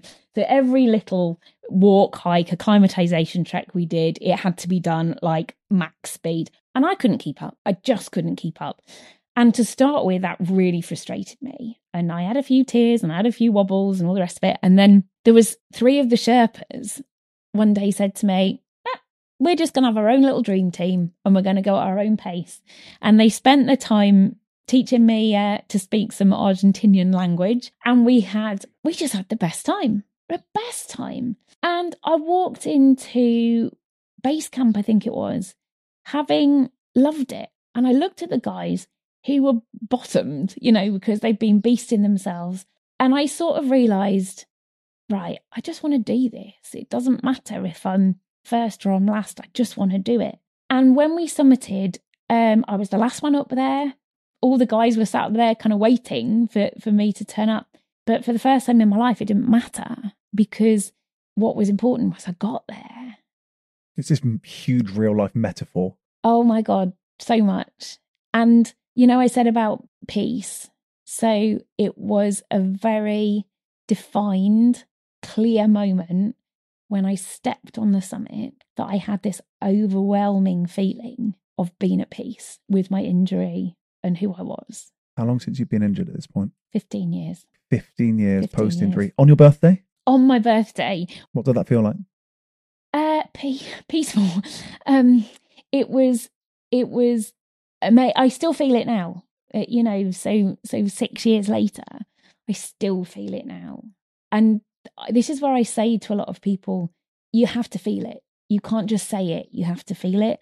I'd said it for years. I made all the right noises. I said all the right stuff, but I didn't feel it. As I stepped on that summit, I felt it. And what I realised was... I feel a bit jealous. Oh, do you know, I hate to be that person where it's like, oh, check me out. You know, I just feel very, very, very lucky to have found it because I know a lot of people don't. And that is why I then, as I was walking off the mountain, I knew I wanted to do something bigger because what I wanted to do, I'd learned that someone can't give you those answers. You know, someone couldn't have told me how to feel it. I couldn't have read a book and felt it. I had to go on the journey. And it was at that point, I'd always felt that life had been very unfair. And at that point on the summit, I realised that every single twist and turn of the journey had to happen for me to get to the point to learn what I learned on that summit. And I kind of learned that there couldn't have been any shortcuts. I couldn't have missed out on any of those tough bits. Because if I had done, I wouldn't have learned what I needed to learn. And I see a lot of people that are still stuck in that bit where they're still wondering why it's happening.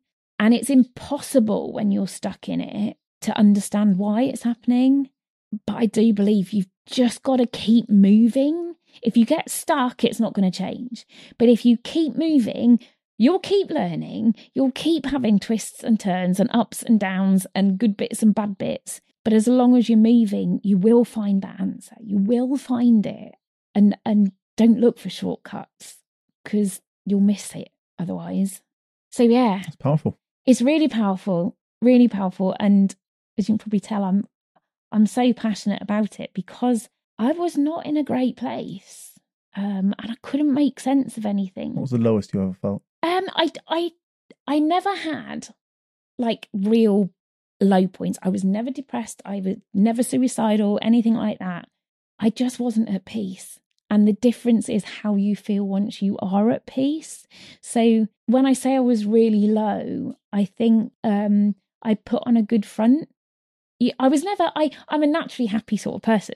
So I would go through day to day still laughing and joking and having fun. But oh my God, there was something missing, you know, and I found it on top of that mountain. But more importantly, that realization on the top of Aconcagua was that I can't give people the answer. I can't do that for people. But what I hope I can do is inspire them to go on their journey so that they find their answers a bit quicker than I did. And that was what I wanted to do. I wanted to do something that would really have a platform that I could reach a whole heap of people that were stuck.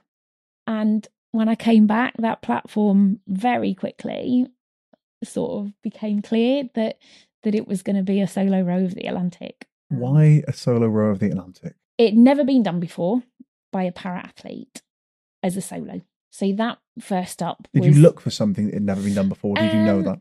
Not really, no. I'd had the Atlantic put on my radar before Aconcagua, just before I left, by a team who were doing it, and they talked about me joining the team. I then realised their approach was very different from mine, and that wasn't really going to work. And then I started... You see, I believed I couldn't do it as a solo. I had no idea. How the hell are you supposed to get across the chuffing Atlantic on your own? You know, with 3,500 miles? Yeah, and with no signposts and no roads to follow, no map to follow, and, you know... And no support team. And that was when I found out it had never been done by a para rower. So that was kind of when I went, this will give us the platform to shout, because it's not been done before. It's a world first. So therefore there is media interest. Yes. But also, I don't want to do this. And that was why, because if I'd just gone and done something else that I really wanted to do, kind of where's the inspiration in that, really? So doing something that I'd never rowed before, I'd done nothing on the sea, I had not a penny to my name. Explain type 2 fun for us. Yes. So, type 1 fun is while you're having fun while you're doing it. Type 2 fun is when you're not having fun while you're doing it, but when you finished, you look back and go, that was fun. So was the Atlantic row type 1 or type 2 fun for you? Neither. I mean, I guess now, so how long have I been back? February 2019 I finished, so 4 years. Now I look back and go, it was fun. It probably took me at least 18 months after finishing to start. Oh, I hated it. Even that long? I hated it. I think the first words I said as I stepped on land was, I hated that, you know. And Atlantic Campaigns, who organised the race, were kind of a bit like, oh. It was a race. Well, it is a race. So there were 28 teams that the year I did it. 5 of us were solos. And then you have pairs, 3s, 4s and 5s. So there's somebody looking out for you. Yeah, so you have a tracker on the boat, so they can track you. They have a one support yacht that's covering the whole fleet. But I mean, I saw, after the first 4 hours, I never saw another boat again for the next 76 days, largely because I was so slow. But yeah. 76 days. 76 days, yes. That's how long I was out there. Told you I was slow. Yeah. Zero context as to what typical crossing as a solo. It so much depends on the weather. So, you know, if you get good weather and winds pushing you in the right direction, I think the world record for a solo is 45 days. However, there's 2 different types of boats as well. So there's some that have more wind assistance. So there's kind of like almost 2 different classes. I was hoping to do it in around about 60 days, but we had really slow conditions the year I did it. So it meant it was safe. There were big seas, but not crazy seas. Were there any really hairy, oh my God, this could be at moments? Oh, yeah. Yeah, quite a few of them. Yeah. I don't think you can row across the Atlantic and not have them.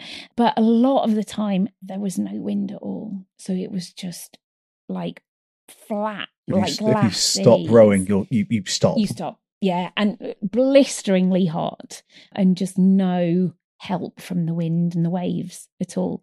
So, but I had to adapt. You know, you've got an ankle that doesn't move. If you think of a rowing technique, you compress and extend your ankle. It's where all your drive comes from. So I ended up adopted the same attitude as Aconcagua and looked at how can I make it possible. Tried lots of things that didn't work. Ended up with a pivoting footplate. So as I moved forwards, the footplate would tilt, and then as I pushed backwards, it would rotate. So did somebody have to create that for you? Yes. Yeah, we literally designed it and built it. Never been done before, which was amazing. I wonder if other people have used that since. Well, I said I really want to patent it because this means it's made it possible for someone with an injury like me to row the Atlantic. I don't think anyone with a similar injury has tried to do an ocean row since, but I shouted about it as much as I could at the beginning so that if there was anyone, I could say, I know a good solution for this. The problem with that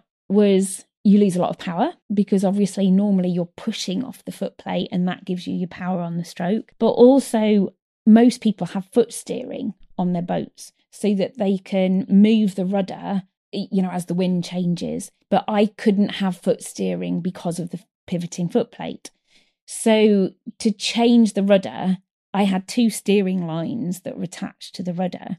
So to change it, I had to put down my oars, sort of stow my oars, uncleat the steering lines, move the rudder, cleat the steering lines back in, pick up my oars. And the weather that we had, it was just changing so much that by the time I'd done that, it had moved again. So it just got that I just kept rowing. Tell me about day one. Day one was interesting in that your main thing is to get away from land because you don't want to get caught in currents and winds and get blown back onto land, and that's the end of your race before you've even started. So, you know, it's kind of the first 24, 48 hours is basically don't stop rowing, just keep going. Great in principle, but I was so violently seasick in the first 24 hours that I got to the point that I just couldn't row because I was so ill. So I ended up having to put out my sea anchor, which is like a big parachute that you drop into the water, that because I was so paranoid about getting washed back into land. Is that how you sleep?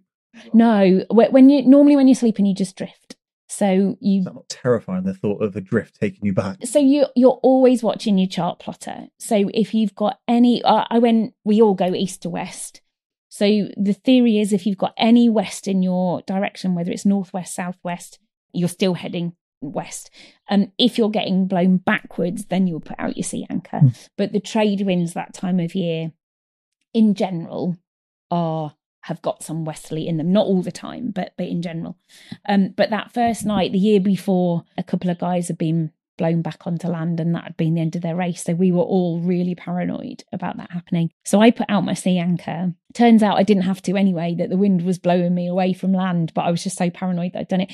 So from word go, I was out the back behind everyone else. Yeah. As you said, it's not about the medal, it's not about the finishing first. It's the doing of the thing. And it was hard because I was still a competitor. I was doing it to raise awareness about mental and physical trauma, to inspire others.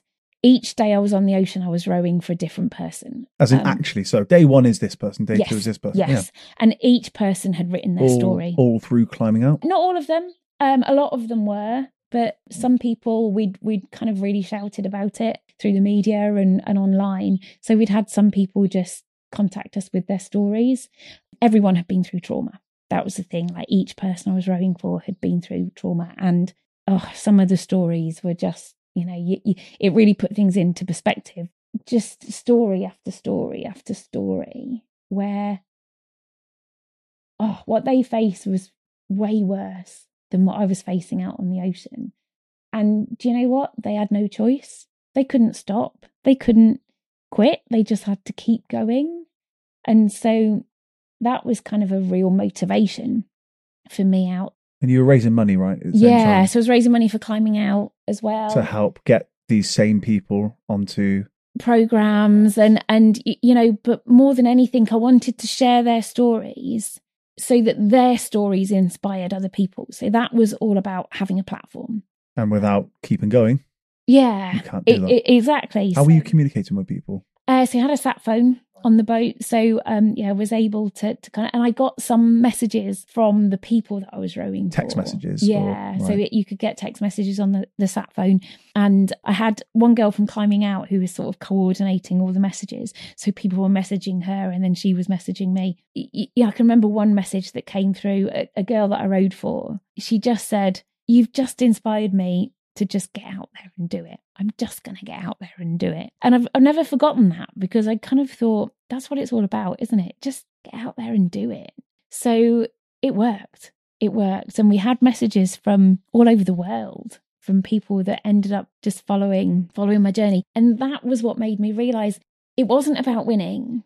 I was last by a week, but you probably got more respect. And respect is really important to me. And I'll never forget when we came back, they have like an award ceremony for everyone who took part. And, you got people who've broken world records, won the race, all the rest of it. And I got called up first because I was last, because they started with the slowest first. And I got a standing ovation from all the other rowers. That showed me that I was the slowest by a week, and yet that got the standing. Yeah, and it comes back to it's not about winning. It's not about being the fastest or the strongest. It's about being the person you want to be and staying true to your values. But I think that's what has just given me so much learning, because I'd always thought I had to win. In order to get respect, I had to win. I had to be the best. Well, I guess one of the sporting images that sticks in my memory, and no doubt that of others, was one of the brothers that helped his... Yes. Was it the Brownlee brothers, with triathlon. The Brownlee brothers with the triathlon, helping his brother over the finish line. It's not about... Does anybody remember who came first in that? It's not about that. Yeah. So it does remind me of Derek Redmond when he was racing the 400 and got injured, pulled up, and his dad took him over the finish line. He actually didn't finish the race technically, but it's those things that you remember. So as you say, it's not about the winning always. It's about the respect that can come from being a competitor, from being in the arena, so to speak. That friend of mine, actually the guy that I said that I interviewed earlier, fought in the UFC a couple of weeks ago, didn't win, relatively close decision. And, you feel like I should be able to say something here. And you're like, oh, sorry, mate. Sorry you didn't win. What do you say? So I just sent him, have you ever read Theodore Roosevelt's The Man in the Arena? Yes, I have. And it's beautiful. It is amazing. And it talks about the dust I've got it stuck on my fridge. Have you really? I have, yeah. It means something, doesn't it? It's, everybody's got an opinion. Yeah. Until they're that person in the arena with the dust on their face, the blood on their face, the sweat, the tears. Totally. And really the only people that matter, and you've talked a lot about failure throughout this, and you've talked about falling down and getting back up. And that quote speaks to possibly a lot of people, because it talks about it's okay to fail and it's okay to succeed and it's okay to do it. And that's what you did there. You finished something that most people would never even dream of putting themselves through. And I very nearly didn't. With five days to go, I'd wanted to quit every single day that I was out there. I think I read that you said that you woke up once and you considered trying to break a bone. Yes, that was in the first couple of weeks, because at that point, with 3,000 miles in front of me, 10 to 12 weeks out at sea, I was like, I cannot do this. I cannot do this. Why would you have considered doing that? I was too proud to quit. I knew I couldn't quit. I couldn't go, I can't do this. But I felt like I couldn't do it. So I was like, the only way I can get out of this is if I break a bone, say I've injured myself. Some honour. Yes. And you'll have to come and rescue me then, but I'll save face, but I wasn't brave enough to do that either. So, but I did think about it very seriously. Which bone would you have broken? Arm.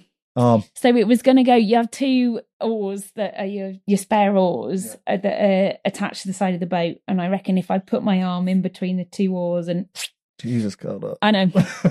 Because you've not been through enough. Yeah. But I didn't do it. And then your only option is to kind of keep rowing, isn't it? There's not much else you can do. But 5 days to go, I asked to quit. 71 days in, had about 180 miles to go. And the reason why was I got caught in another weather system. Everyone else had finished. So, there was just mentally... I knew that everyone else was eating nice food, sleeping in a bed, having showers, but it wasn't that. It was, I just wanted to finish. I just wanted to finish. Yeah. And then I got caught in this weather system, and they kept on saying to me, you're going to be in on Friday. We've booked a flight home Monday. And then it was like, oh, no, you're not going to be there. You're going to be in on Tuesday. We've booked a flight home on Thursday. Oh, no, you're not going to be in by then. And mentally, it played with my head, because by that point, I just needed to know it was going to end. And it felt like it was never going to end at that point. And I can remember the conversation. Nikki from Atlantic Campaigns, who is an incredible lady as well, but she's sort of the organizer. And she said, can you live with that decision? And I said, yes, I actually can, because I want to show people that it's okay, that sometimes you reach your limit and the right thing to do is to quit. So I was actually really comfortable with quitting. And then she told me that they were going to keep it as a surprise, but that my sister was going to be in Antigua to see me in. And, you know, as we've talked about, I hadn't had the best relationship with my family and my sister. And it was a massive thing for my sister to be there. And one of my learnings while I was stuck out there on my own was that I played a part in having a better relationship with my family as well. It wasn't just down to them. And, you know, I lived at the opposite end of the country to them and I never went home. So actually, I needed to take a bit of responsibility and make an effort too. So one of my absolute sort of drivers all the way across was that I wanted to go and almost make amends with my family. And I was like, it's typical. I realise this when I'm stuck in the middle of a chuffing ocean and I can't do anything about it, you know. And all I wanted to do was go and give my mum and dad a hug. You know, I was terrified. My dad wasn't particularly well. You know, I was terrified he wouldn't be there when I got back. I was also terrified that I wouldn't be there. You know, things go wrong on the Atlantic. And I was like, this would just be chuffing typical, wouldn't it? That just when I realised that I need to go and give him a hug and then something happens and I can't do it. So I that was one of the reasons why I just wanted it to end then and there so I could go and do it. But yeah, so Nikki told me that my sister was going to be there. And I can remember sitting on the sat phone and just sitting in tears, in silence. And and just going, well, I can't quit already now. Possibly on her way to Antigua. I think she was already there by that point, yeah. So yeah, I just knew then that I couldn't. You know, if she'd come all the way out to Antigua, I couldn't not finish the race. But yeah, and so in the end, then there was a chance that she was going to have to fly home before I got in because I was taking so long because she had to get back to work. So Deepas, what more motivation do you need to row hard than that? And all I cared about then was that I got in before she had to leave. And then I got caught in another weather system. 24 hours to go, and they called me up and said, you're going to miss the finish line. You're going to have to put your sea anchor out. And I just went, no, I'm not doing it. I am not putting my sea anchor out. I don't care if I miss the finish line. Disqualify me. I don't care. I just want to get to land. And I don't care if it's not Antigua. I just want to reach land and for this to end, you know. But what I did the last 24 hours, I never came off the oars. And I was just hauling, like had my rudder locked hard round, hauling to try and get the boat north. The wind had blown me too far south. Looked like we'd done enough. With about 4 hours to go, I was pretty confident that I'd got it north enough. And then a mile and a half to go. And it was 4 o'clock in the morning, UK time, about midnight Antigua time. And they send a rib out to sort of guide you in the last bit. And he said, you were still too far south. You know, you're going to miss the finish line. And you kind of go, I rode in total 3,543 miles because of the problems with my foot steering. I did quite a bit of up and down, so did 500 extra miles just for the fun of it. You know, by that point, so I'd rode 5,541 and a half miles, you know, 1.5 miles to go, and they tell you you're going to get disqualified because you missed the finish line. And I can't even describe it because I can just remember hauling on the oars. I had tears streaming down my face. Were you in pain, presumably? I think by that point you just sort of got past any of that, really. I mean, mentally, like, you know, kind of you're by yourself. Yeah. Was that a struggle during that time? Oh, through the whole road, that was the biggest challenge. Yeah. And of course, you just said that you're worrying about your father. You're worrying about. I guess it's there are lots of people, possibly myself included, that don't let themselves be alone for long enough. Yes. To allow that kind of thing to happen. So that must have been really tough. Yeah, it was. Strange place to go. You know, What was the strangest place you went? I mean, my behaviour out there was atrocious. Like, what you realise is that you curb your behaviour because of other people. And when there's no one else to judge you, you just can behave as badly as you want to behave. How badly can you behave by yourself on a... pretty badly, yes. I mean, at one point, I was actually stood with the oar above my head, ready to smash it down on the cabin of the boat, just in sheer temper tantrum.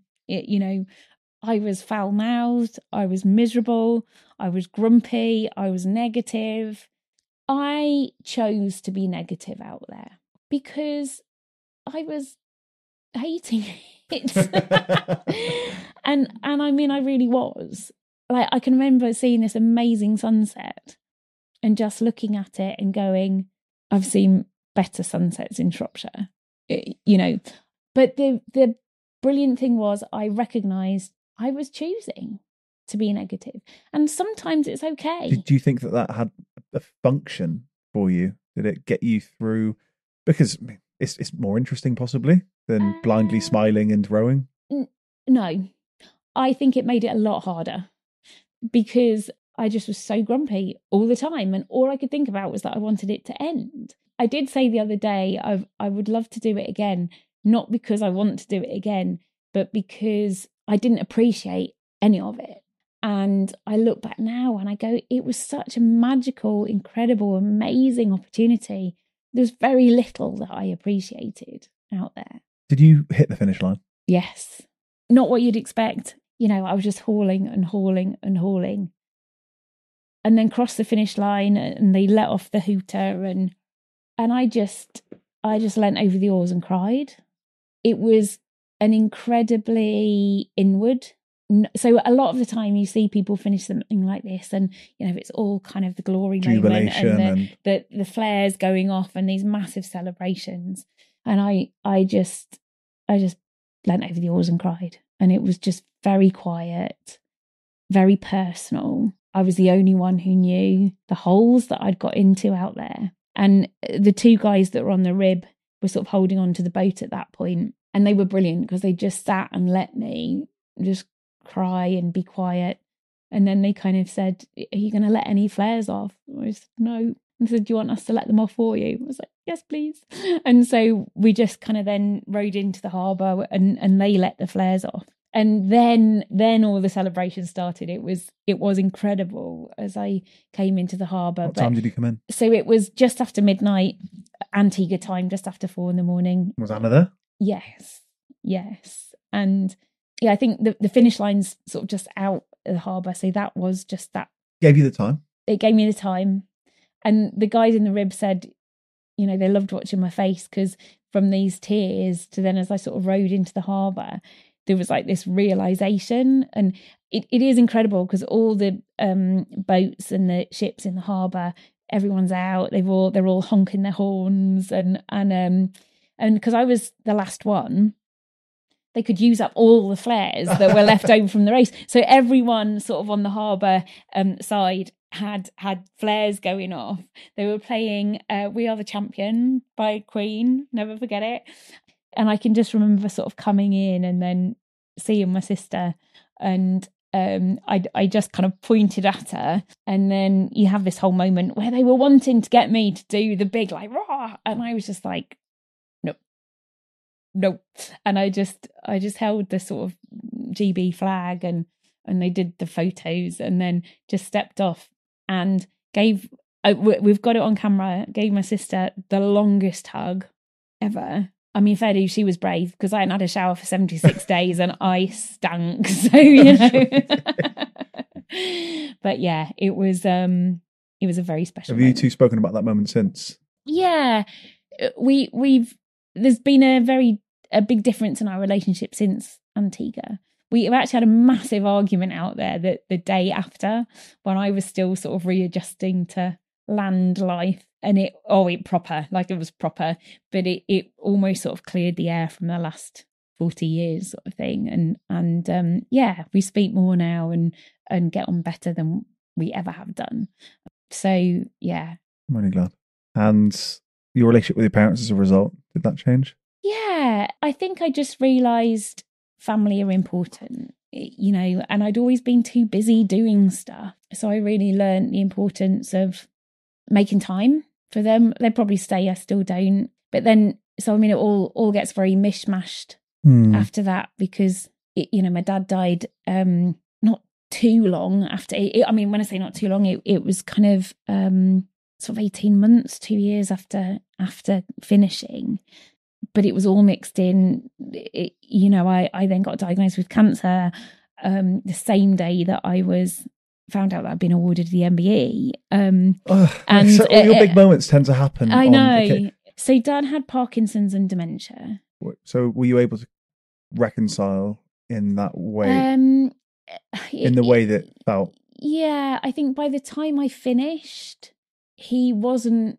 I mean, he came. So when I arrived back in Newcastle and got off the train, I didn't know it, but everyone was waiting on the platform in Newcastle, and Dad was there. I don't think he was completely aware of what was going on, but he was there. But we pretty rapidly fell into lockdown after that. So having 76 days solo on the Atlantic is the best training you could possibly do for lockdown, that's for sure. So, it was kind of tough in that you came back and then we went into lockdown and I couldn't really see them anyway. And then Dad deteriorated quite a lot during lockdown. And it was probably sort of 12 months later where he missed quite a lot of the treatments he should have had. And he went back in for some tests and they were worried about how much he deteriorated. So they admitted him, and he then swallowed some food down into his lungs and he got asphyxia pneumonia. And, that was tough. We had to make the decision to turn off his hydration and nutrition, and something that you wouldn't wish on anyone to do that. So he never. It was 2 weeks after that I got diagnosed. How did that diagnosis come about? So I'd found a lump in my breast. I thought nothing of it. Presumably, not long after your dad has passed. Yeah, so it was a week after. That I found it. Yeah. So again, sometimes you can't write it, can you? Anyway, went and they kept saying, "Oh, it'll be fine. It'll just be linked to your cycle and all the rest of it." But it didn't go. So they eventually referred me for a mammogram. I went. They then said, "Oh, we just want to take a scan of it." So straight away you start thinking, "Oh, this possibly isn't good." And then they said, "Have you ever had an injury, like a car accident or something?" And I was like, And when I'd been eventing, I'd had a fall and a horse had stood on me. They wear big studs if the ground's muddy. They'll wear big studs when they go cross country to stop them from slipping. And I'd come off and the horse had stood on me on my chest, and with these studs had basically gone straight across my boob, broken 4 ribs, and caused quite a puncture. It had sort of torn, yes, and not nice. And so I was like, that's what it is. So it's scar tissue, So I wasn't worried. And they said, "Oh, we'll do a biopsy just in case." So I still wasn't worried. They did a biopsy, and then I got a phone call. I think the first thing, so I'd got this letter with the HRH stamp on the front. Opened the letter, and I was due at the hospital kind of in an hour's time. So I kind of looked at it and went, I think I've just been awarded an MBE, but better go to the hospital. And so sort of put the letter down and just went to the hospital. You then get told you've got breast cancer. And it's a bit like, where does my head go now? Do I kind of focus on the MBE? Do I focus on the cancer? And you had no idea about the MBE? I had no idea about the MBE at all. So they did some more biopsies because they thought initially it was just going to be a lumpectomy where they just take out the lump. Did some more biopsies on the 23rd of December, so just before Christmas, which is lovely timing. I got a phone call saying that all the biopsies had come back as cancerous. This is lockdown as well? Yeah, and told me that it was riddled with cancer and I needed a mastectomy. So that took a bit, So I had a few tears, but I didn't feel ill. And so I made a decision that I was going to train harder than ever because I wanted to be as fit and as strong as I could so that I could just get through this and get done and get on with life. And that was very much my attitude. So I didn't give any energy to cancer at all. I wouldn't give it any. And I had the mastectomy and I never believed I had cancer. I know that sounds like a crazy thing to say. I never felt like I had cancer. I wouldn't let myself believe that. So it was more that I just had an injury that needed to be operated on. Bit of a shock when you wake up minus a boob. You see, that wasn't a great moment. I think I can remember as they were putting me under anaesthetic and me just realising what they were going to do while I was under anaesthetic and it feeling very much out of my control.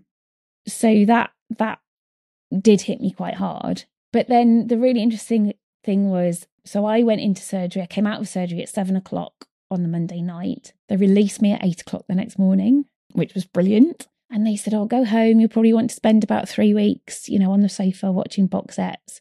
And I just went, stuff that. If I do that, that makes me ill. So I came home. We went for a Starbucks on the way home. And then I came back and I took the dogs for a walk.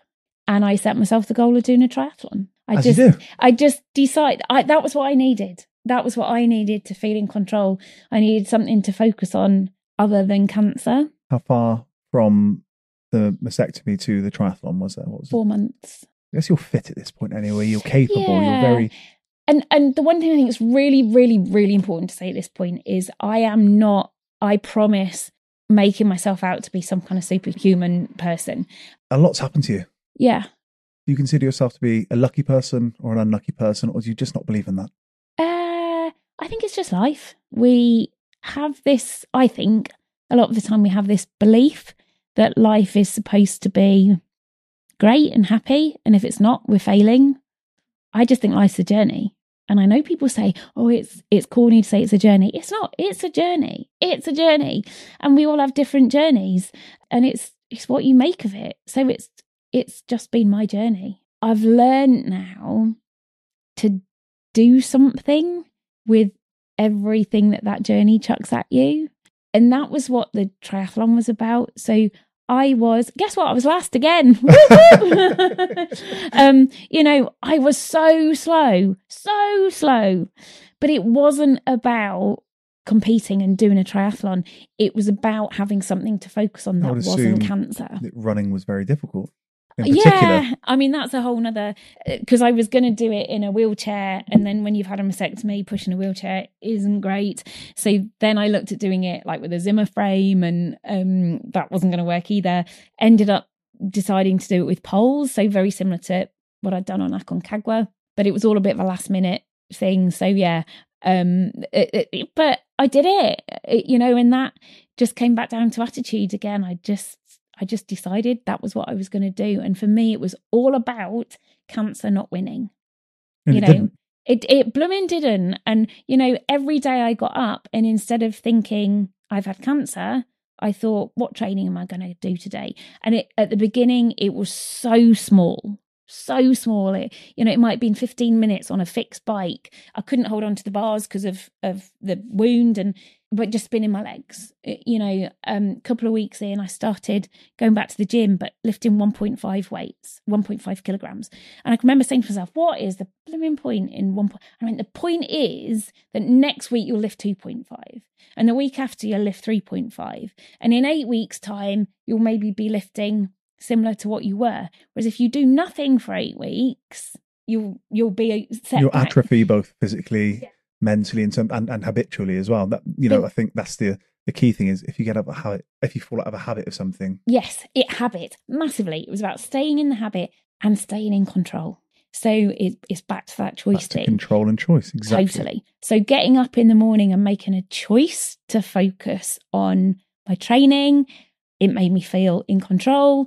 It made me feel like my life was defined by my actions and not by cancer.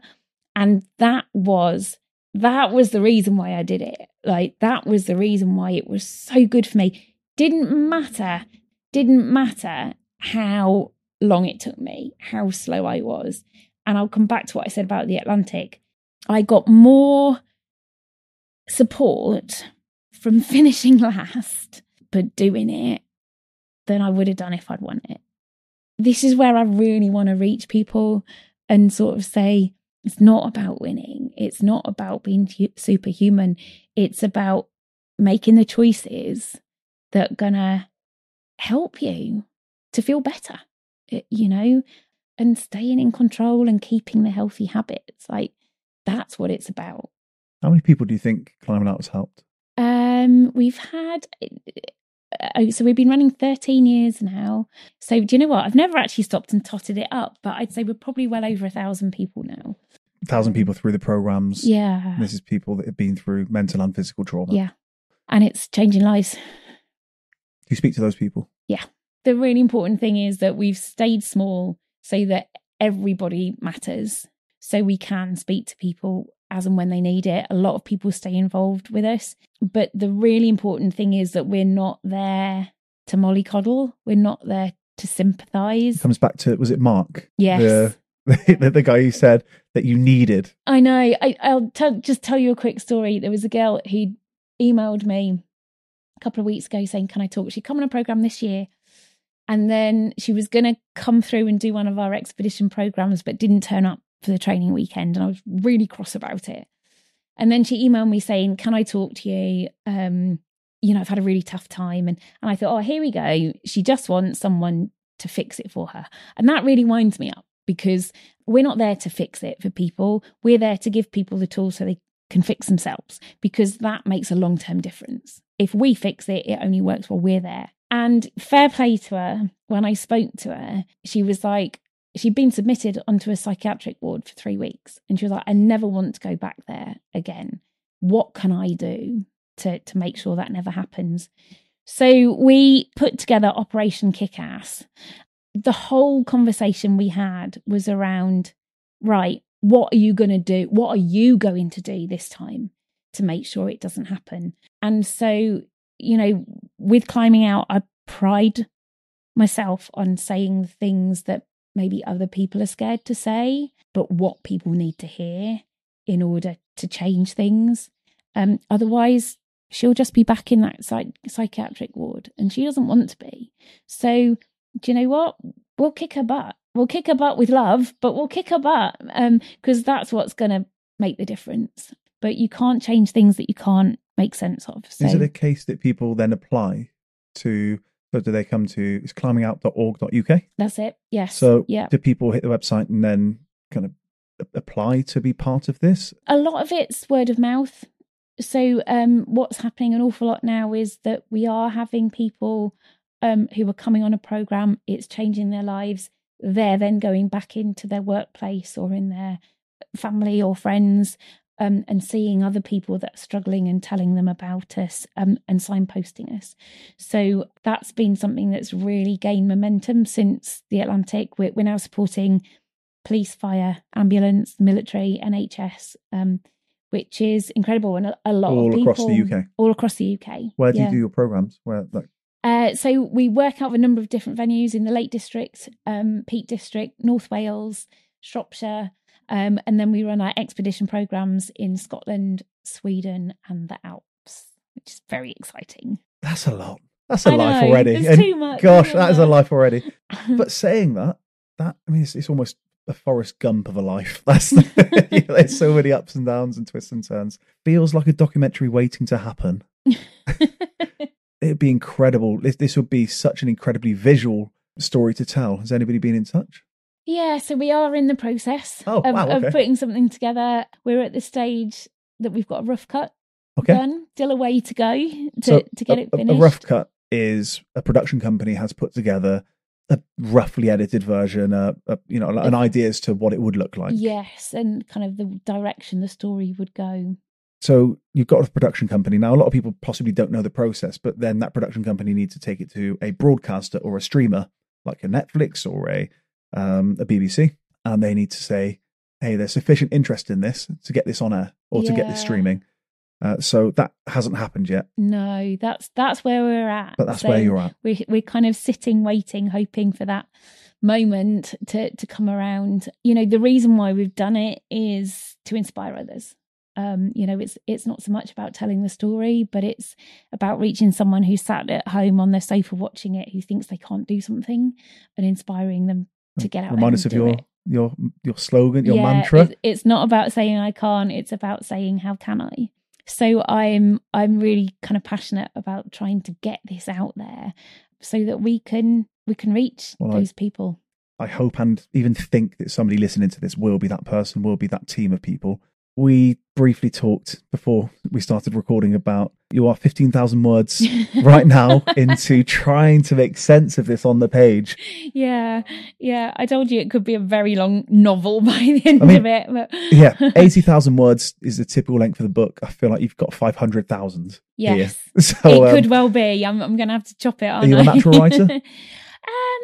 I would have said no, but what I found is when I started that it just flows. I found I really go back to those moments, and it's made me revisit things that I didn't even know were there and probably explain it a lot more visually and emotionally, I guess, than I have done in the past.